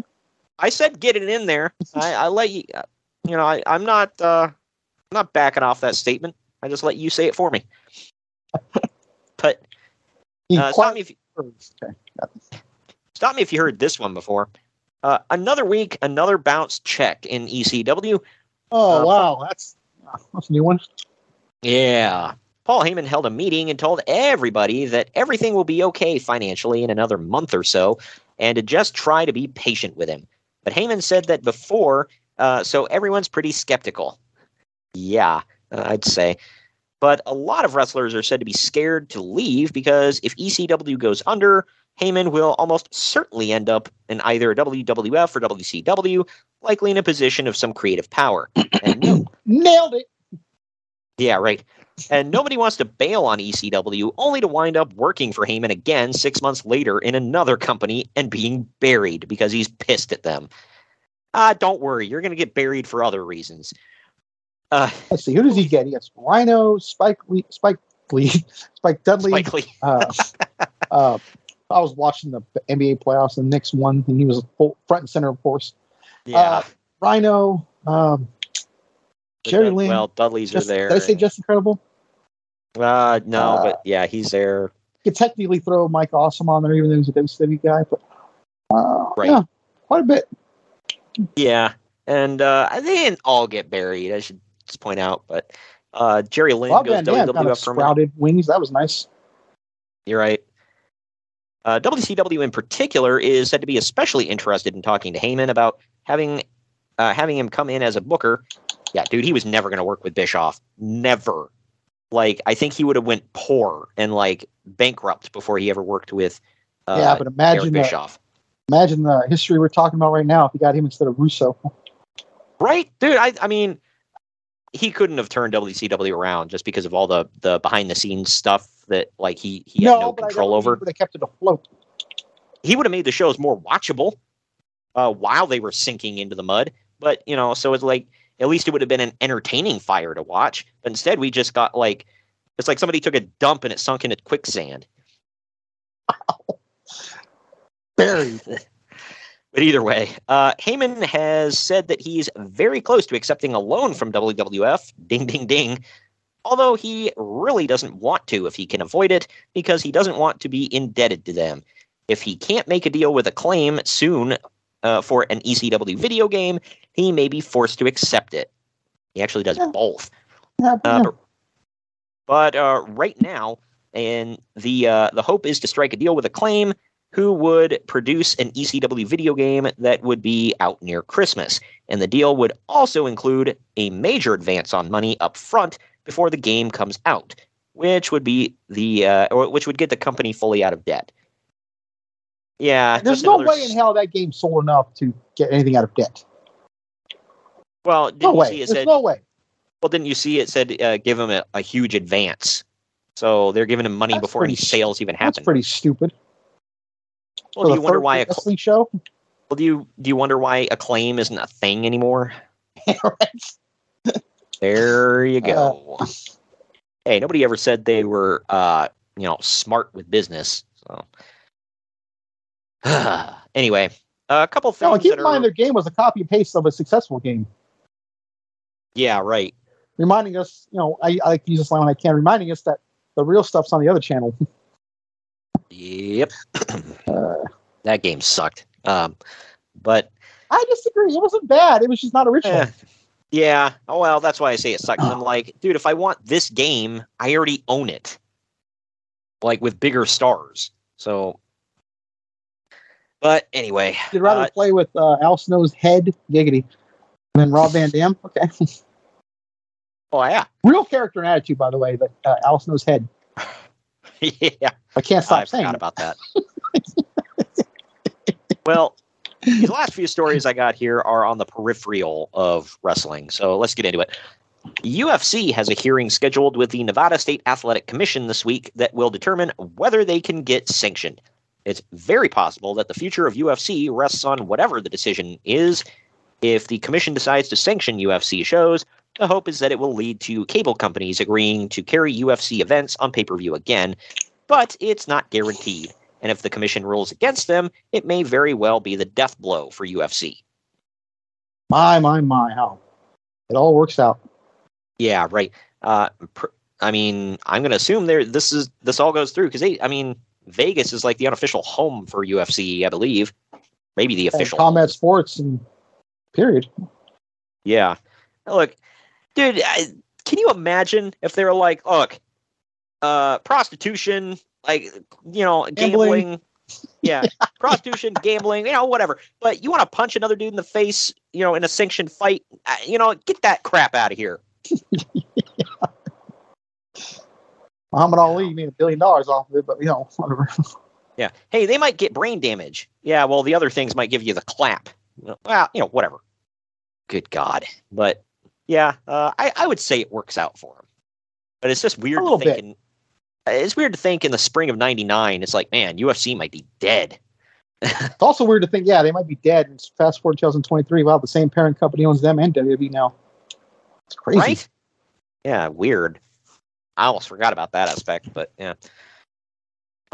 This is not being sarcastic, legitimately one of our favorite guys here. Bill Apter is leaving London Publishing after 28 years of doing wrestling magazines there. The old magazines in the 70s and 80s were huge for giving exposure to many promotions and helping to create stars during the territory days. Fans were able to read about stars in other places, and it helped bridge the gap when they would go to work in other territories after his leaving to go be the editor of the World of Wrestling magazine, which is going to be less kayfabe and more of a legit insider view of the business. I remember that magazine. You know what I remember most about it?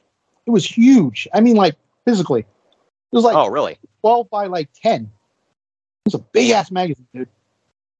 Not like a Russian novel thick, but like the size of the pages. They were huge. I don't know why, but it was a big magazine. I wonder if he had a minimum word count, so he just filled it with bullcrap like a certain uncle that I'm reading about. Except for Bill Apter's a guy who will check his sources and stuff. And a respectable human being that's liked by a lot of people. Yeah. Go figure. That's a thing now. I know we're going to get a letter. Well, actually, how dare you speak that way about Uncle Dave? But anyway, you ready for our final story that's Dave states the obvious? I can't say it's Dave states the obvious. It's more of like it's obvious for us looking back with 2020 hindsight. I don't like the fact that we now can one name this idiot. Not like Madonna and Cher and Dave. Yeah, right. Well, here it's like Uncle Dave states, it's like, man, he was right on the money, but I don't know. Uncle Dave watched the latest Power Pro Wrestling shows, and he thinks this Kurt Angle fella is pretty good. Wow. Because I know, right? Because he's an Olympic gold medalist, he's going to get a push when he debuts in WWF. He worked a dark match before Raw this week, and some in the company are wanting to bring him in sooner rather than later. Despite only having the gold medalist may be good. I know it seems kind of obvious, but it's like Mark Henry was a flop to start out. So he was also a weightlifter, not a wrestler, though. So to be fair, right? Well, hey, they got another. Isn't Gable Steveson? Isn't he a gold medalist? He's a gold medalist. I think so. Yeah. Yeah, and they made a huge deal like he's going to be the next big thing, and it's like, where the hell is he? Apparently, he sucks. So, I don't know, but either way, despite only having very limited experience, he's already able to work pretty well in the ring, and he reminds Uncle Dave of a good 1970s mid-card clean-cut babyface, which, unfortunately, is not exactly the type of character that is very popular these days. Yeah. No, he's going to come in and be one of the most arrogant heels they have. You know, Olympic gold medalist. You know who I am? I'm a hero. Like, who says that? Well, apparently, I guess that was Bruce Pritchard claims that was like all WWF creative. They're like, dude, you're a heel, and he's like, no, I mean, this stuff is I'm saying the truth, and this is stuff you should cheer for. He's like, yeah, nobody in this day and age is going to cheer for that, man. He's like, you're this an is exactly why in 1993 and 94 Bob Backlund was a heel. Yeah, almost the exact same thing. It's like, dude, you're talking about, oh, well, I'm an American hero and stay in school and all this. Like, that's not going to fly in the 90s, man. People don't want to hear that crap. They're gonna boo you. You're gonna be an a-hole. And in the 90s, I'm too cool for school. Exactly. So, people are gonna boo the crap out of you, man. Just get used to it. He said they had to convince Kurt. They're like, dude, you're a heel. Trust me. All right. But anyway. That is our final story. You ready to get in the SmackDown show we got in front of us? I am. All right. Well, we're about to smack it down. I haven't said that in a while. Yeah, right. We're going to do it right after this break. Follow the Main Event Marks at Facebook.com/Main Event Marks Pod, on Twitter at Main Event _Marks, and on Instagram at Main Event _Marks and at Main Event Collector. What's up, everybody?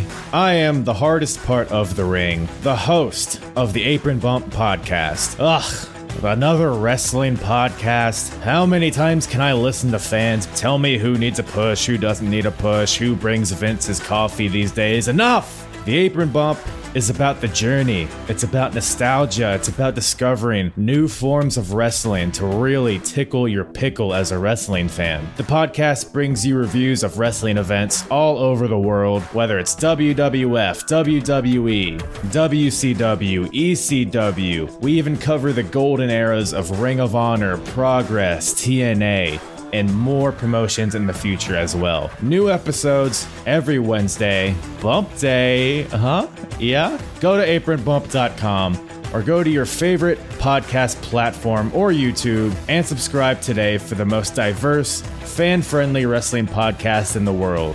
I'm Hard. Main event marks are available wherever you get podcasts and on YouTube. Find all of our links on our link tree at linktr.ee/main event marks. And we're back. We're talking about the WWF SmackDown number 1 that took place April 29th, 1999 at the New Haven Coliseum in New Haven, Connecticut. I do not have an attendance for this one. They never really kept track. Lazy bookings. Connecticut, really? That was a hard one to choose, I bet. Yeah. Vince just had to, drive there before the show from his house. The TV rating was a 5.8, which is pretty damn good. The theme song, I looked this up just to make sure. They didn't use, because we talked about how they used Beautiful People by Marilyn Manson. They actually didn't use that until they brought it back in August. On this show, they actually did use that. I did not know that. I thought they used it here too, but no, they're using that "Everybody on the Ground" song. People don't know what we're talking about. Look it up. That was the song for a while, and that's the one whenever I think of old school. Yeah, when I think of SmackDown, that's honestly the song I think of is that one. And then during one of my favorite eras of SmackDown, when I loved watching, it was that "Rise Up" song by, was it Drowning Pool? It was Drowning Pool, yeah. I love that one. So, I'm a stickler for AC/DC, so I'm going to go with the one they just had. Yeah, that one was pretty cool too. You just said AC/DC, so there you go. But anyway, I'm a little biased. After the opening video, a metric ton of pyro shoots off inside. Yeah, man, I thought Cody was coming out or something. Right, it sure seemed like it. But the show is actually taking place with the Raw is War set with red ring ropes. So they didn't even get a new set or ring ropes or nothing for this. I want to say, no hold me to this, they taped it after Raw that week. Yeah, that makes sense. I want to say that's what happened. Yeah, that makes sense. Commentary is being done by Michael Cole and Jim Cornette. What an effing combo, man. And Dude, I listen to Cornette's podcast, and he has some quick zingers all the time, but he even does it on commentary. I didn't realize that. I mean, yeah, right. It sounds like it should be obvious, but yeah, it was pretty funny, some of the stuff he would say. And he was into the show. I enjoyed most of his commentary. Michael Cole, I actually enjoyed his commentary too. Like, this was back during the era you could tell he wasn't being like overly produced. So I forgot about now. Yeah. I forgot that Michael Cole was. Until recently, I forgot that he was ever good before he started. That time where you could tell Vince was just like constantly screaming in his ear. Listen to him call Mankind winning the first title and Eddie Guerrero winning night and day, man. From the overproduced era. Yeah, right. But anyway, Vince and Stephanie McMahon walk to the ring together, surrounded by cops. One looks exactly like Gavin Newsom. I don't know if you noticed that. I was like, whoa, wait, what? Good looking fella. A time traveler? Well, he would never be a cop. But anyway, Stephanie's had just been kidnapped and nearly sacrificed by The Undertaker, but Stone Cold Steve Austin had saved her. Vince McMahon says that he's not very proud of some of the things he's done in the past, but he's going to change. Tonight, he'll start to take control of his own company, but he's also going to take some time out for his family and those who have helped him. Vince thanks Ken Shamrock and The Big Show and Steve Austin for saving his daughter. Stephanie thanks them as well, and then describes being taken, stripped, and put in a black gown, and then touched by The Undertaker, You can tell the quality of this crowd cheering when Stephanie says that she was stripped and touched. Yeah, you know what's funny though? I did. And first thing I'm noticing too is, man, her voice sounds like a 15-year-old girl. I know. She cannot talk. Major change. It's like her voice dropped big time within a couple of years. And something else changed about her too, but we'll leave that alone. I think Chris Jericho talked about that enough. But we get interrupted. And yes, that got on TV, folks.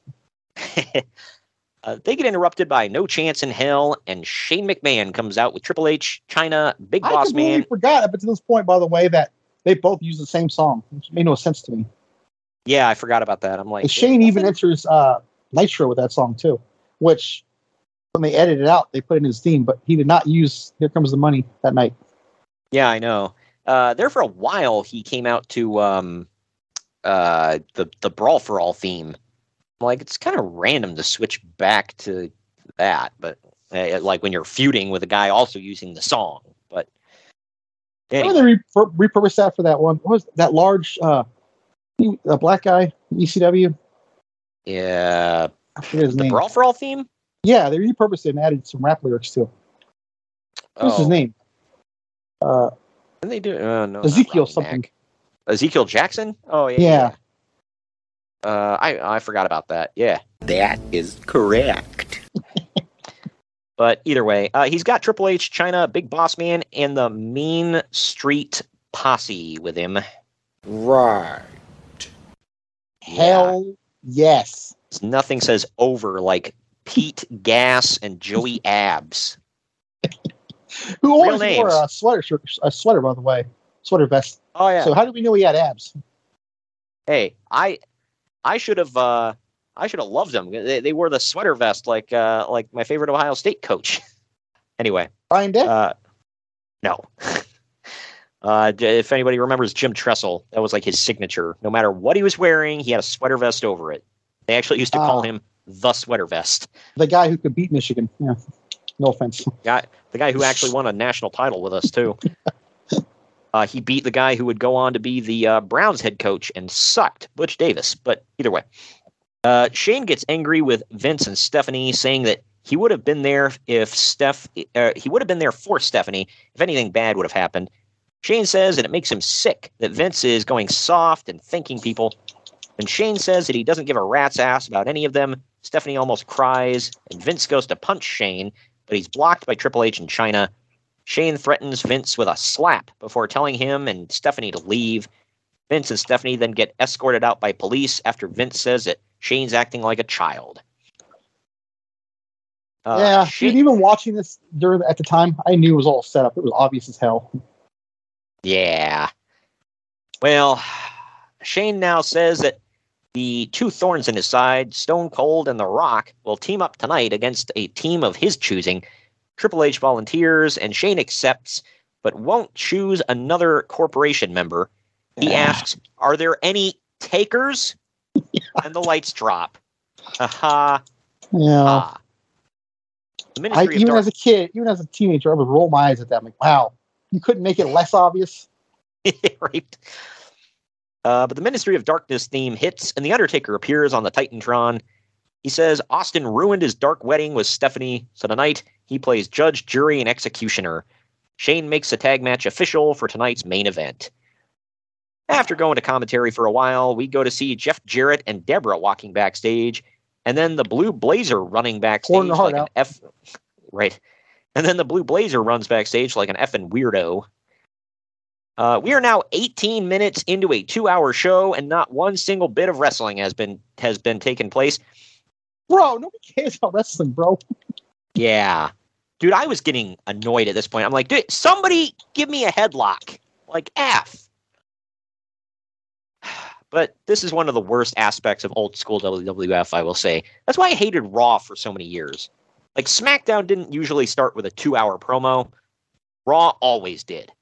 I freaking hated it.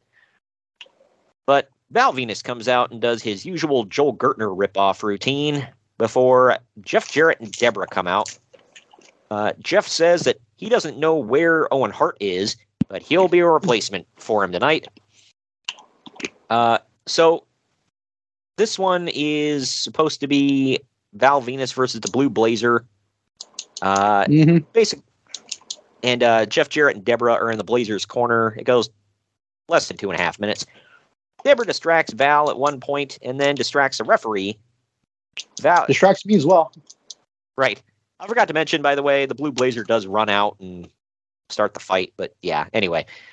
You notice how Michael Cole refuses to acknowledge it. Somebody. Oh, it's Owen Hart. Yeah, right. I forgot all about that. That was funny. But Val hits the Blazer with a bridging fisherman suplex, but Jarrett gets in and kicks Val in the junk. The Blue Blazer then makes a pin to win the match. After the match, Nicole Bass. Yeah. After the match, Nicole Bass storms the ring. Nobody knows who she is. Look her up. She was part of the Whack Pack from Howard Stern's old show before, back when he was actually entertaining. For some people, not for me. I always thought Howard Stern's show was effing stupid, but not part of that generation, I guess. Are you Gen X or are you considered a millennial? I think it's X. Yeah, I think that's more like up the alley of like Gen Xers. Well, if I am a millennial, I'm not a millennial. I'll make that clear. Yeah, right. And Howard Stern was very big. I'm sorry. And Howard Stern was very big with Gen Xers. I never saw the appeal. I always thought his show was stupid. Like, haha, penis jokes, whatever. But anyway, so Val gets out of the ring and sprints to the back to get away from Nicole Bass. To the back. Yeah. After that, we're not done yet. Because the Godfather comes out. Why would we be? We got to do more. More stupidity. The Godfather comes out and rushes the ring to beat up Jeff Jarrett and the Blue Blazer. Godfather tries to get Deborah to dance with him, which distracts him long enough, like an idiot, for Jarrett and Blazer to jump him and double team him. Why would they have off and just forgotten about him? Like, come on. But Jarrett actually hits the stroke, but no one calls it that because it's not technically his finisher at this point. But now we go backstage where The Rock is pacing in his locker room, apparently talking to himself about teaming with Steve Austin later tonight. Because I thought maybe he was cutting a promo, but no, he's just like walking back and forth talking shit. I'm like, okay, so is The Rock loony? Like, I know there's a camera here. Maybe they'll put this on TV. Either way, up next, Kevin Kelly, a.k.a. Hermie, is standing by with the Blue Blazer backstage. Wow. And if you don't like Kevin Kelly, please die. Please die. Oh, man. That's a Uncle Dave-ism. Don't at me. You ever wonder why you saved that for Kelly and not the Young Bucks or Kenny Omega? Man, I don't know. Because Kevin Kelly commentates his precious New Japan, so, gotta give him some love. Anyway, the Blazer says that he's back because the WWF needs him. Kevin calls him Owen, and the Blazer says he's not Owen. He's actually looking for Owen Hart. Blue Blazer says that he's back to clean up the filthy WWF with their cleavage and other deplorables. Yes, clean up the cleavage, Blue Blazer. Oh, God, so stupid. We could get Owen Hart at this time, Greg, but no. We got the Blue Blazer. And it's sad to think he's what, a month away from death? A couple weeks, I think. Sad. But now we get the big show. I feel like that's something no one ever talks about. That if he wasn't the Blue Blazer, he wouldn't be dead today, probably. Yep. They gave him that stupid gimmick basically as a punishment because he didn't want to work an angle where he's like fooling around with Deborah. So they're like, well, F you, you're going to be the Blue Blazer. Again. Super mature. But it's Big Show versus Test in less than a minute. So, does anybody else remember when Big Show was kind of over? Yeah, this was like the time. Also, keep in mind, they said he was 27 years old here, and he's like a 2-time WCW champion, and he's about to main event next year's WrestleMania. Like, yep. Meanwhile, I'm farting into my office chair recording podcasts. Oh, man. But Big Boss Man. Well, you're not Andre's son, brother. I forgot about that. Big Boss Man comes out right away, twirling his nightstick. No, that is not an innuendo. I did put giggity in my notes. Pause recording. I gotta do something. We're back. What the hell? Big Show actually hits a drop kick on Test, hits the showstopper, and wins. After the match, Big Show twirls his nightstick behind Big Show's back, and Big Show chases him out of the ring. I know, this all sounds dirty. But once Big Show leaves, Boss Man attacks Test with the nightstick. Big Show runs back out and chases Big Boss Man away. Again. Right. Next up. Yeah. Everything you just said was real. Yep. This was so effing goofy, made everybody look dumb. Much as this show does for a lot of people. Next up, the great one, The Rock, comes out to a huge ovation. He's on a meteoric rise because the crowd is finishing his catchphrases for him. He says, no one checks out of the SmackDown hotel without The Rock's fist in their mouth and a foot in their ass. Jim Cornette says, that's sure different than a mint on your pillow. Oh, man. Okay, I'm glad I'm not the only one that lost it at that. I don't know why that was just so damn funny. It's so simple and funny. I know. It's just like out of the loop is he says that and just like right away. Well, that's different than a mint on your pillow. Like, what the frick? That's awesome. But anyway, The Rock then tells Stone Cold that tonight they're partners, but not friends. And if Austin crosses The Rock, he'll get the Brahma Bull's horns up his ass. Rock sure loves shoving things up asses. Did you notice that? So you just said it, but yeah, but it seems to be his thing. Everything's like, this is going up your ass, that's going up your ass. It's like, why, dude? Now we know what he's into, huh? Yeah, it's like, stay away from my butt. Like, whatever you do. But Steve Austin comes out now, flips off The Rock. That was funny. He just like gets in the ring and walks past him, flipping him the bird. And says that in his eyes, The Rock will always be the snot-nosed kid spitting nursery rhymes. He threatens The Rock a bit before No Chance in Hell hits again, and Shane McMahon comes out onto the stage. So we can't get enough of that. Yeah, it's right. a badass song, but enough. Right. Shane reveals that if Austin and The Rock are not able to get along and says that his plans just keep getting better.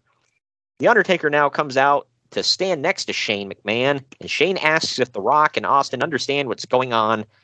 Corporation and the Ministry of Darkness now come out onto the stage. There's Midian, but he's not naked. So, boo. Shane then says he is introducing everyone to the corporate ministry. I never realized this was the show that started on. I was like, okay. Makes sense, I guess. Dude, everything about that whole thing was cursed. Like the whole higher power obviously lasts about 10 minutes. It's completely dead. And it was me, Austin. About a month. It's me all along. God dang it. That's the people telling you how bad it is, because it died quick. Yeah. Oh, man. I don't remember. Like, I know they got a pretty cool mashup of a theme song, I thought, but it's the only thing I really remember about it. Thank you for proving my point. For yet another I appreciate it. For yet another non-wrestling segment, we go backstage with Kevin Kelly standing by with X-Pac and Kane.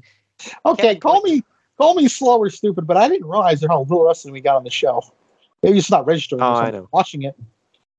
Well, I think the longest match we got is coming up here in a few. The rest of them are like under 3 minutes long.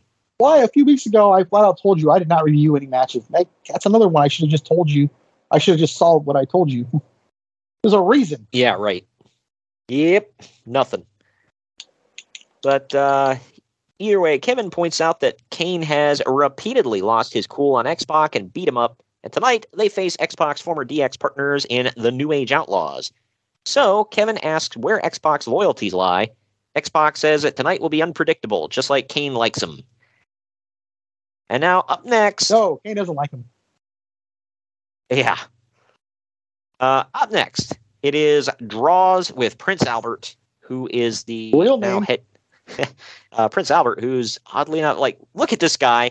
He's going to be training all the future talent in WWE in a couple of decades. Like, hot damn. So too was General Erection, to be fair. Yeah, he was. I don't know if he's still there. He got some heat back in the day. Who was it that, like, I think a couple people backed the story up that, like, as a quote-unquote rib, he put a jelly donut in his butt cheeks and stink-faced somebody? Oh, hell yeah. Oh, man. That was Pastor. I think Matt Cardona backed some of that stuff up. Yeah. Not Albert, by the way. I'm talking about Hugh Morris or Bill DeMott, whatever the hell you want to call him. Anyway, Draws is taking on D'Lo Brown with Ivory in his corner. Totally forgot that was a pairing. This goes just over 3 minutes long.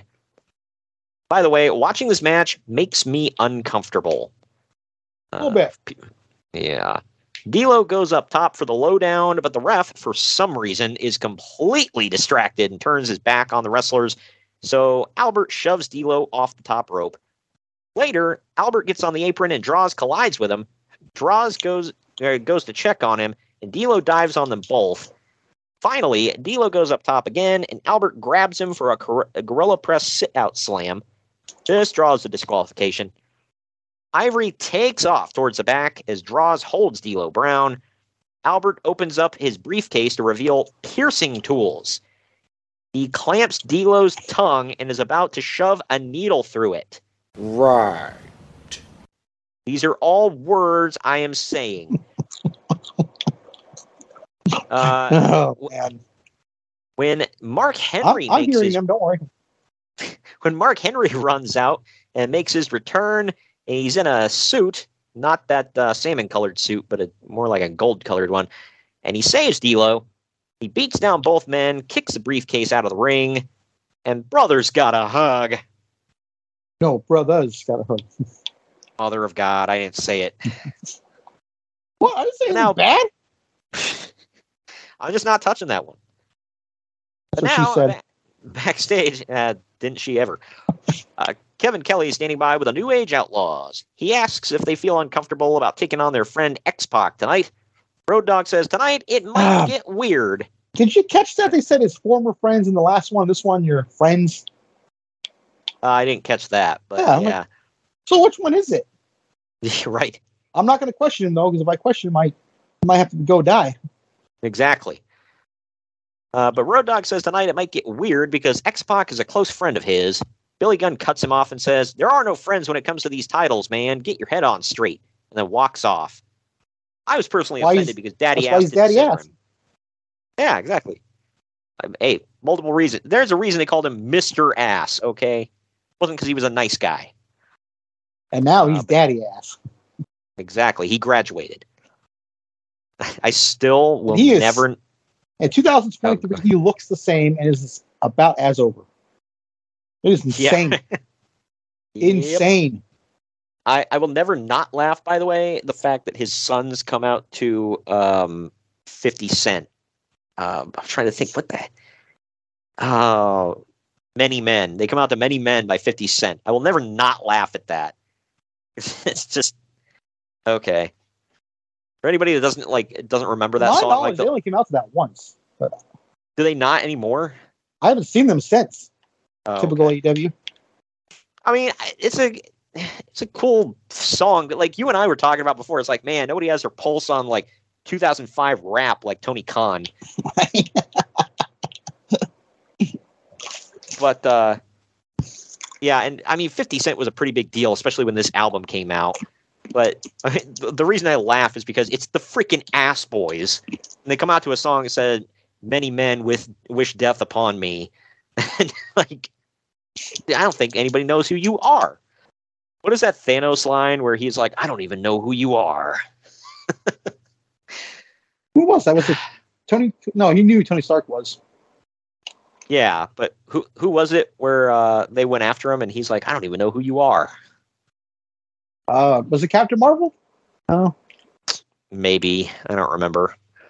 But either way, this is X-Pac and Kane defending the WWF World Tag Team titles against the New Age Outlaws, Road Dogg and Billy Gunn.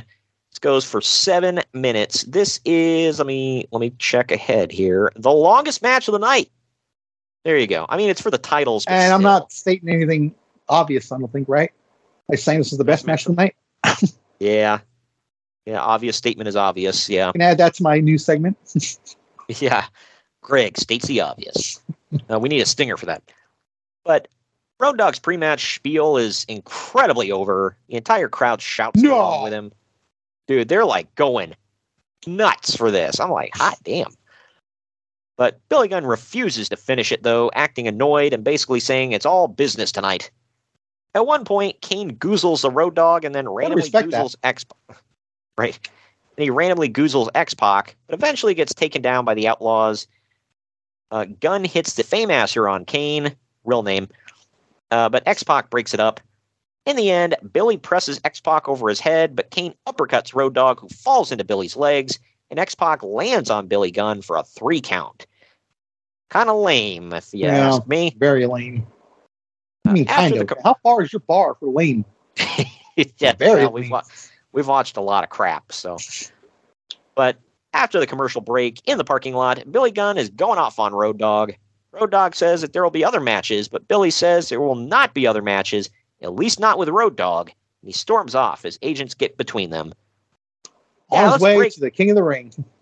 Yeah, let's break up like one of the most over tag teams we've ever had. Yeah, that's smart. Freaking, like, why did Vince always do this crap?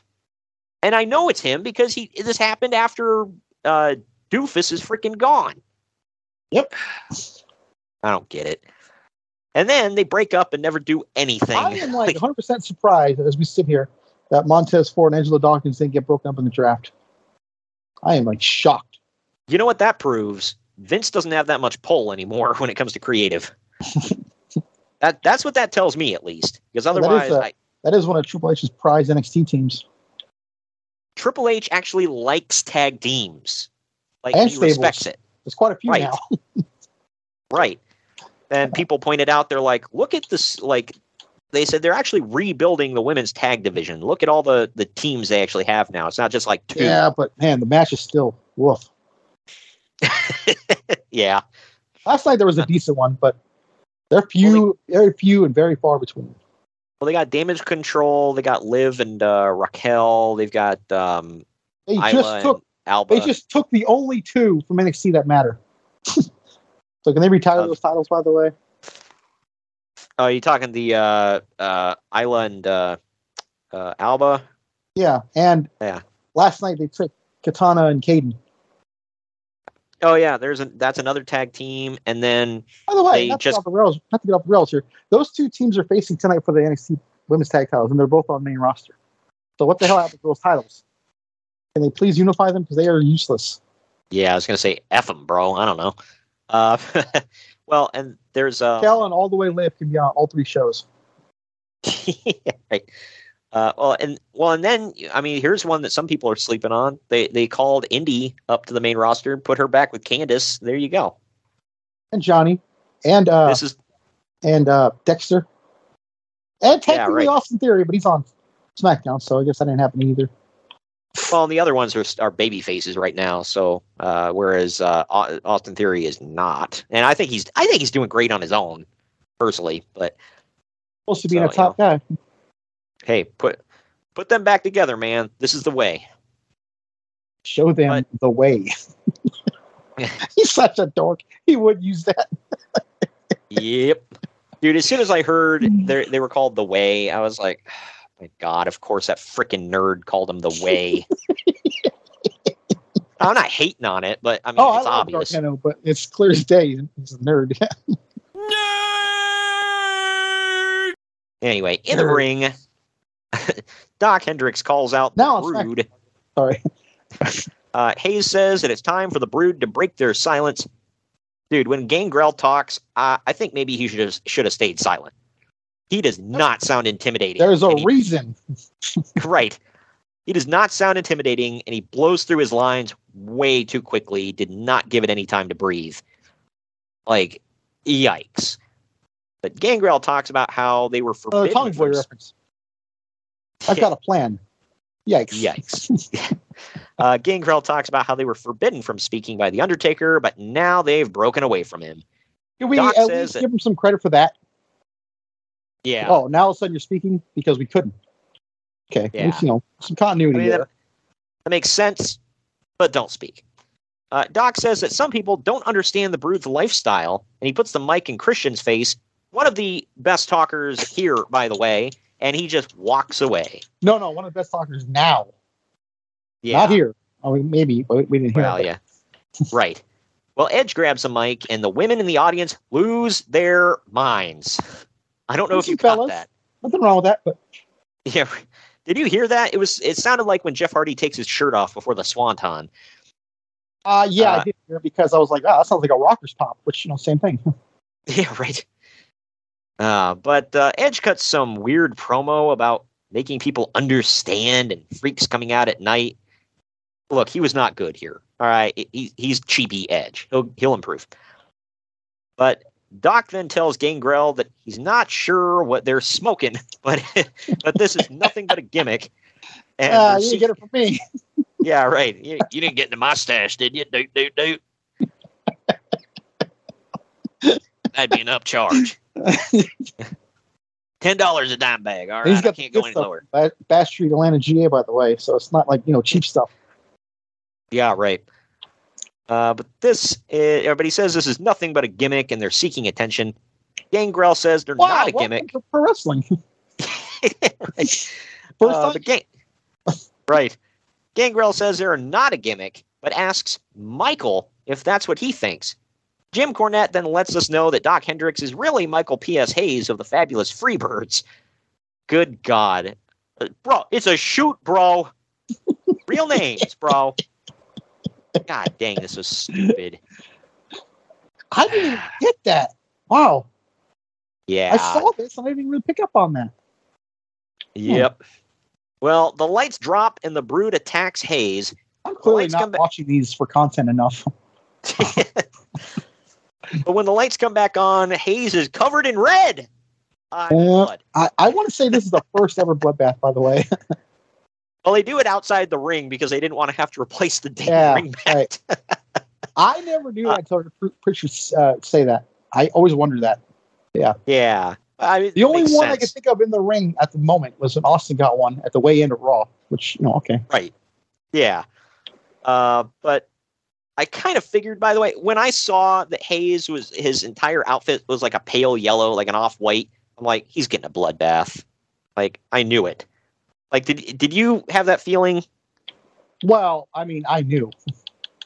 Yeah, I mean, I don't remember, but I'm like, dude, anytime anybody wears a lot of white, they're going to bleed. Like, see, I never pieced that together because it happened to Bischoff last year when he did the Miz Maurice wedding vow renewal. He was wearing all white. I never pieced that together.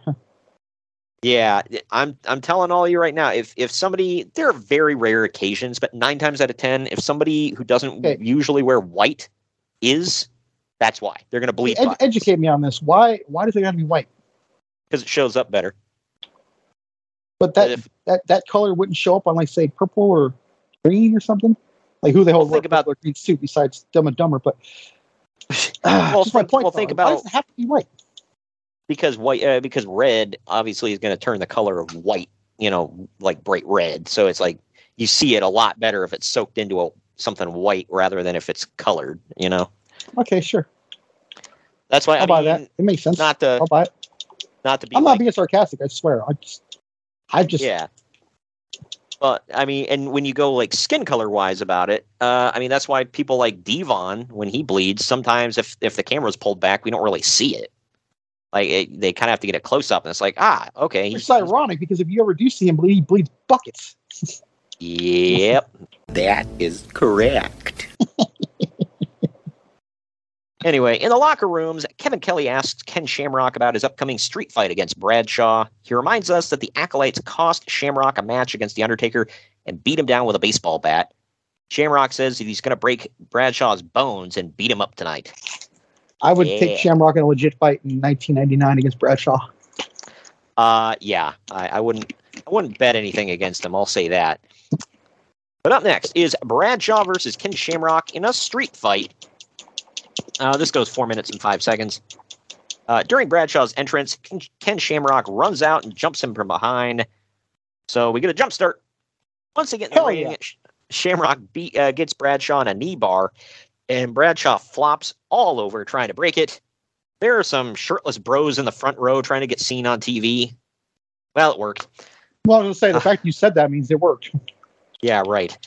After Shamrock has been trying to blast Bradshaw with a baseball bat, Bradshaw actually introduced, Bradshaw finally gets to use it on Shamrock.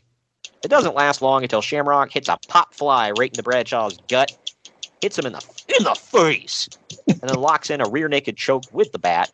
Still, Bradshaw doesn't grabs a hold of referee Tim White's shirt. That's not wise. Finally, the match. Right. WWE Hall of Famer Tim White. Finally, the match is called when Bradshaw passes out. Tim White can't get Ken Shamrock to break the choke, so all the referees and agents hit the ring. Shamrock finally breaks the hold. A staple of Ken Shamrock's WWE run, by the way. Right. Shamrock finally breaks the hold and beats the piss out of Sergeant Slaughter with a baseball bat. The only one who can take it. Right. I'm assuming he got suspended for this in storyline. So I'm thinking, it's like, did you need some time off? I don't know. Comes back soon, has a mini feud with Chris Jericho, and then it's just gone forever. Gone forever, bro. Weird. This is when he goes back to UFC, I think, and has that first fight with Tito. Oh, nice. And gets pummeled, thus proving his time has passed. Yeah. Bro, should have stayed in wrestling, man. The old Shamrock would not have gotten his ass beat that bad. There's no way. Right. Yeah, it was sad. He'd been out of fighting too long, man. You can't just go back against one of the best and just be like, I can hang in 2003 when it happens, I think Tito is the best. Because there's no St. Pierre, there's no Anderson Silva yet. So hard to argue that. So we've got to break away from all this mayhem to casually go back to Kevin Kelly standing by with Mankind in the boiler room. Mankind says that he considered calling off his match tonight, but decided against it because the UPN would, quote, be out of one sports entertainment spectacular. That sounds like something Daniel Garcia says as a mockery. Yeah, right. Appreciate us. He says that he enjoys boiler rooms. He says he enjoys boiler rooms for the ambiance. He wears a sweaty leather mask to help him sell little dolls.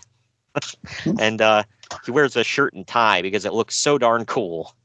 And he said he will shove the rancid Mr. Sacco down the throat of the big boss man because the fans enjoy it.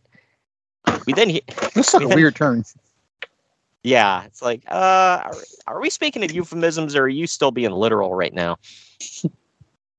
But we hear Billy Gunn looking for X-Pac in the background, and Mankind says, man, what a whiner. I LOL'd at that one. I forgot to mention earlier in the night, he's like doing the whole... I told you this, man. Every Russo written show, we got to have a dude going, like, busting through doors in the backstage, yelling for somebody. Yep, and on this program, I think tag team partners can get along, right? Well, there was X-Pac and Kane. Yeah, there was X-Pac and Kane where there was like a little tension there, and then tag team partners broke up with the New Age Outlaws. So the only thing we didn't get is a 2-on-1 handicap where the one beats the two. Got some boobs, though, right? Did we? I forget now. I'm not forgetting now. Yeah. I mean, we got Stephanie, but she was fairly covered up at this point. Boo. We got Ivory. That was about it. Oh, and Deborah. And I guess we got to see. We had a lot of fun with those euphemisms. Yeah, and we got to see the working ladies, if you will, of The Godfather. I'll just put it that way. Yes, the escorts. But we now get a view inside of a large locker room where Shane McMahon is giving a pep talk to the corporate ministry. Because when you got The Undertaker standing there, you're always going to look to Shane McMahon for a motivational speech before a match. I don't know why you're giggling at that, but okay. I forgot, Greg. He is the best in the world. I completely forgot. Lest we forget. Who tore his quad wrestling against the guy he beat for that title. He did one move and blows out his freaking knee or whatever, quad. Dude, they actually had footage, like somebody at ringside was like filming, and you can see like a camera dude giving Snoop Dogg instructions on the other side of the ring after that happens. Kevin Dunn had to have been having a conniption fit backstage. He's like, "Oh my God, send Snoop Dogg!" Well, he owns half of LA, so it worked. Yeah, right. Hey, you know what, man? Snoop Dogg, I give him credit for being such a professional with this. Like, that happens. Everybody's like, "What the hell?" And then, like, you see the cameraman, he's literally up on the apron yelling, punch him in the face. And Snoop Dogg just goes up and bam. He just looked a lot more comfortable than he did on AEW, I'll tell you that. Yeah. Oh, people jumped on that one. They're like, man, that's another AEW jump. It was him, Cody, Little Brody. Yeah, right. Man, they're loaded, man. I know. There's got to be like one or two others that we're missing, but yeah, those were the main ones. But this next match, it is Little Brody has a legit contract, doesn't he? As far as I know, yeah. That's why I was confused. Or a future promised one. Right. That's why I was a little confused. I was like, so is that contract? Is that literally like nothing? It's just like written in crayon, not notarized. Like, I don't know. But I still thought you gonna take on Jerry McDevitt? Go ahead, have fun. If anybody financially can compete as far as money with Vince McMahon, so I don't even complete what you're about to say. Well, the Khans have about as much money, at least Shad does, as Vince McMahon. Yeah, you're being a little liberal with the Khans there. Yeah, Shad Khan has enough money to compete with Vince. I don't know. It's not like the Trumps whose kids actually make their own money. Make that clear. But yeah. Well, hey, Tony's taking over Daddy's business, doing a piss poor job, I think. But he's doing his Jags did some damage this year in the playoffs. So there is that. I'm not being sarcastic. They were decent. So. Yep, one of the biggest jokes in the league. There you go. And they actually did halfway decent. That's you and I sitting there dreaming right there. Right. But this one is the Big Boss Man versus Mankind. It goes for about a minute and a half. Go figure. We get a jump start with this one. Mankind goes to use Mr. Sacco, but Big Boss Man takes a powder. Test runs out and shoves Boss Man back in the ring. But the match didn't end. Big Boss Man tries to take a powder again, but Big Show now walks out because, we got to have more people involved in this minute and a half. Oh, hell yeah. Big Show now walks out and literally press slams the Boss Man back into the ring. How is that not a disqualification? Since the beginning of time wrestling, throwing someone in the ring has never been a disqualification. You ever notice that? Any company. Yeah, any channel. I guess if you're shoving them in the ring, but he literally picked him up and threw his ass. It's like, is that the same thing? I don't think that constitutes a strike. I guess. It's just, I don't know. They're being like super liberal with this here. It's like, wow, he didn't technically hit him. See, this is when the WWE marketing has to say, well, you can't laugh at AEW all the time for this crap because WWE started it. Exactly. What was I know Jim Cornette complains about this stuff, but it's like, it's like you're not, totally guilt free of this kind of goofy crap either, Jim. So, but it's like, man, they're really pushing the envelope here with like. This is the guy that wrestled Ninja Turtles and did stuff like that. So, anyway, Mankind locks in the Sacco Claw for the submission victory. Yay! You have anything to say about this? What the hell do you think I'm going to say about this? Suck. This was a segment that had a bell. And it was a one-on-one match that went a minute and a half, and they crammed 4 people into it. Like, why? Oh man, why not? Yeah. That shut your face. I guess you could say that. Well, you know why? Because me, right? Yeah.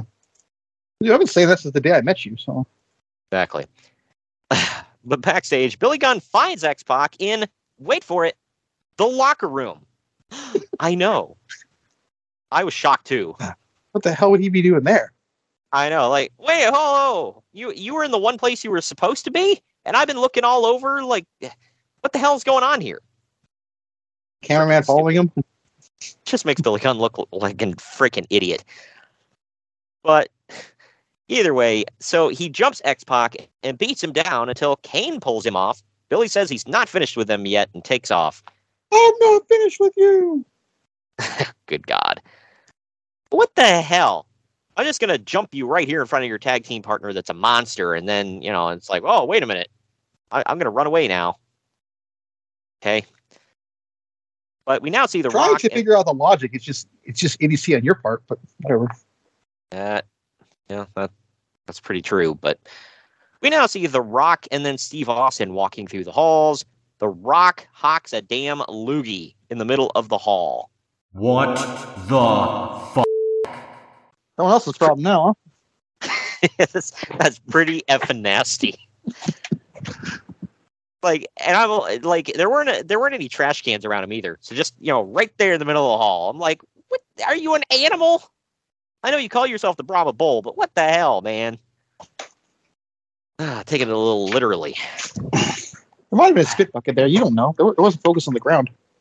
The Rock needs to pay a dude just to follow him around holding a bucket. Like, I need to spit. Hold it up. That's some deadly accuracy then. Yeah, right. We're going to take our second to last break and get into the main event after this. So stick around after this break. We're almost done. One more match to go. Follow the Main Event Marks at Facebook.com/Main Event Marks Pod, on Twitter at Main Event _Marks, and on Instagram at Main Event _Marks and at Main Event Collector. Good morning, good afternoon, good evening, and good night. My name is Thomas, and what's your name? I'm Alan. Yeah. We're brothers. That's right. Yeah. Same mother and father. Your room was... we shared a room. Shared a room? We shared a room. Thought I knew your face. Yeah, we go way back, mate. Yeah. We should do a podcast then. We have. We do a podcast? We do a podcast. What's it called? The Brocast. Yeah, that was planned. Yeah, well. What do we do? Well, we cover all different things in the world of pop culture. We're talking about comic books, we're talking about professional wrestling, and we're talking about movies. Go back and watch classic retro wrestling events, the likes of WWE, WCW, and if you do like that, you can check us out on Apple iTunes, also on Podbean, Anchor, and on Podknife. Also check us out on Twitter at The Brocast. That's BROKAST. Nearly stuffed up the ending. No, it's all right. Good on you. Yeah. Instagram also at The Brocast Podcast. Remember, we don't spell it with a C. We spell it with a K. Sorry, mate. Take it easy.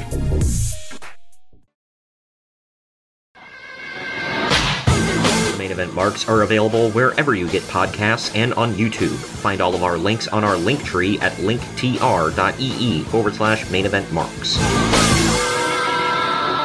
And we're back. We're back. This one is the main event. It's Triple H and The Undertaker with China, the Main Street Posse, and Shane McMahon in their corner. Taking on... What a group, huh? Yeah, right. That's the hell of a motley crew. Yeah, that's a hell of an escort you got there. But they're taking on The Rock and Stone Cold Steve Austin.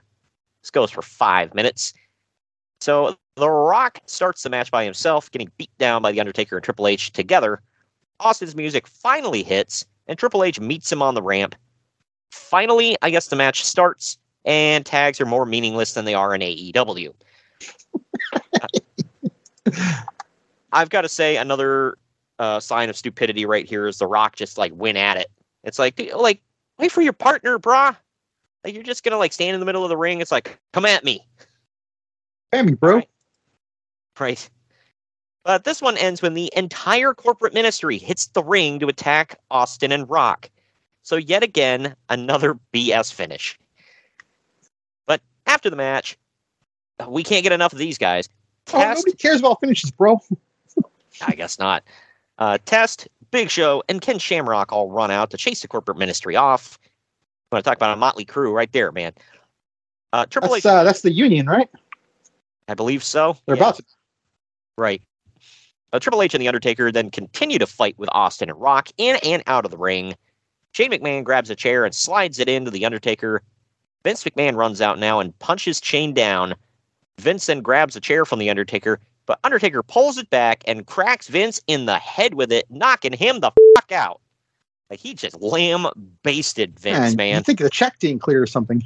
Yeah, right. Like, hey, you remember when you made me drop the title like after 2 days to Hulk Hogan? Bam! Teach you, son of a bitch. I've been holding that in for 7 years, Vince. But Austin now hits a Stone Cold Stunner on The Undertaker before Shane gets in the ring and gets beat up and knocked out. He beats up the knocked out Vince. Austin then gets in Shane's face, flips him off, chases him around the ring, and then hits the Stone Cold Stunner on him as well. Austin has a beer bash, and he pours beer in Vince's face to wake him up as we close the show. This is another thing. Like, Vince took one for the team, I guess. Because doesn't it come out that he's, like, isn't the higher power coming up? Very soon, I think, yeah. Yeah, so Vince just took one for the team here. All right. Not the first time he's done it either. He let The Rock beat the crap out of him in Survivor Series 98. Yeah. Just thus showing that most of these storylines are like, bro, we'll figure it out when we get there. I don't know what to say, man. Is there anything to say? You're at such a loss for words. I love it. It's just so stupid. I'm like, why? Why is Because this? Why not?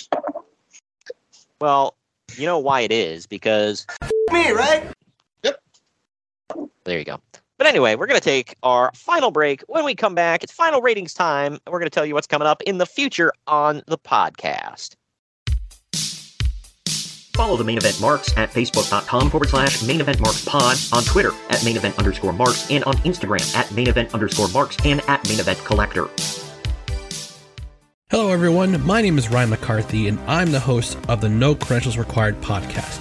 Start your work week with the Monday Drop-In, where I talk about the sports beat in the Capital District, also known as the Mighty 518, as well as Metro New York sports from an upstate point of view. I also give a life lesson from a weekly sports story, so you might learn something from that. I also have a midweek podcast where I interview different sports personalities and talk about a wide array of topics.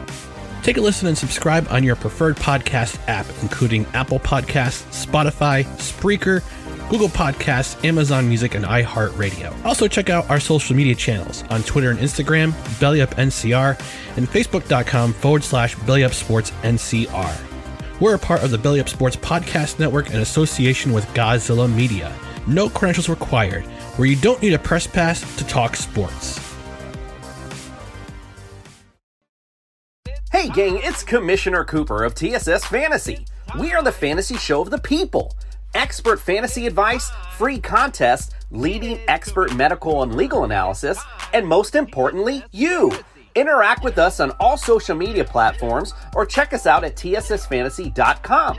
You can hear us on Spotify, Apple and Google Podcasts, iHeartRadio, and many more. Check out the fun today and be a part of the most interactive fantasy show around. TSS Fantasy, the fantasy show of the people. Main Event Marks are available wherever you get podcasts and on YouTube. Find all of our links on our link tree at linktr.ee/Main Event Marks. And we're back. We're back. Final ratings time. Internet Movie Database gave the show 8 out of 10. CageMatch.net gave CageMatch.net gave it a 7.19 out of 10. For the time, I'm trying to be fair. I gave it a 7.5 for C. What say you? I think I gave it a D+. Oh, wow. I will say... The show sucked, dude. The introduction of the corporate ministry and a couple of matches on the show were so-so. But yeah, I mean, I like I said, I'm trying to be fair. At the time, this was pretty standard fare. You didn't get a lot of shows that were like, man, there was a lot of great wrestling and a ton of cool stuff happened. It was like you'd get like one cool thing per show. If you're lucky. And, yeah, and you might get a good match. And it's like, man, that was an amazing episode of Raw. Like, I didn't realize that until we started doing this podcast. Like, all the ones that are like, man, that was such a great episode of Raw. It's like, it was like... 2 things happened that really made that show. The rest of it was kind of throwaway bullcrap. I don't know, but it is. Make them pay for the good stuff, bro. Yeah, right. Well, that does it for that one. We did have to change our schedule up just a little bit for next week because... Yeah, I'm sure a lot of people are now wondering. Yeah, well, there's They're like, well, then you I don't know. But, in your head, they are. Don't sit there and joke. Because that's why you're about to plug the hell out of it right now. Well, I'm just going to let y'all know that we did change. It was originally War of the Worlds 2014. We bumped it back to the previous year for an April show, closing out the month of May tomorrow, or this coming Wednesday, I should say. On May 31st, it is ROH Supercard of Honor 7 from April 5th, 2013. This one, I wanted to stick with an ROH show just because we've never reviewed one on the show before, so I want to stick with that. 2013 was this was an interesting time. I got some news for it, and you were physically at this show, so I felt it made for just a good mix. I watched it back. Show's pretty damn good. Still holds up today. So we'll discuss all of that. And it's funny seeing some of the people that it's like, man, I remember back when, like they've moved on to bigger and better things. Specifically, one guy in the main event, but either way. But that is on May 31st. Thank you for joining me today, Greg. Yeah, sure. This was definitely a pilot. And you got to think, UPN saw this, so it was like, we want this every week. So there's that. But anyway. Rumor has it the same people running Warner Brothers Discovery now, so there's that. Yep. Hey. You piece that together. Hey, this became one of the stations that morphed into what is now the CW. And the CW, according to the higher ups there, never made them a dime to this day. Even successful shows were not enough to put that network in the black. So think about that. Either way. But that does it for us. We will see you Wednesday with ROH Supercard of Honor 7 from 2013.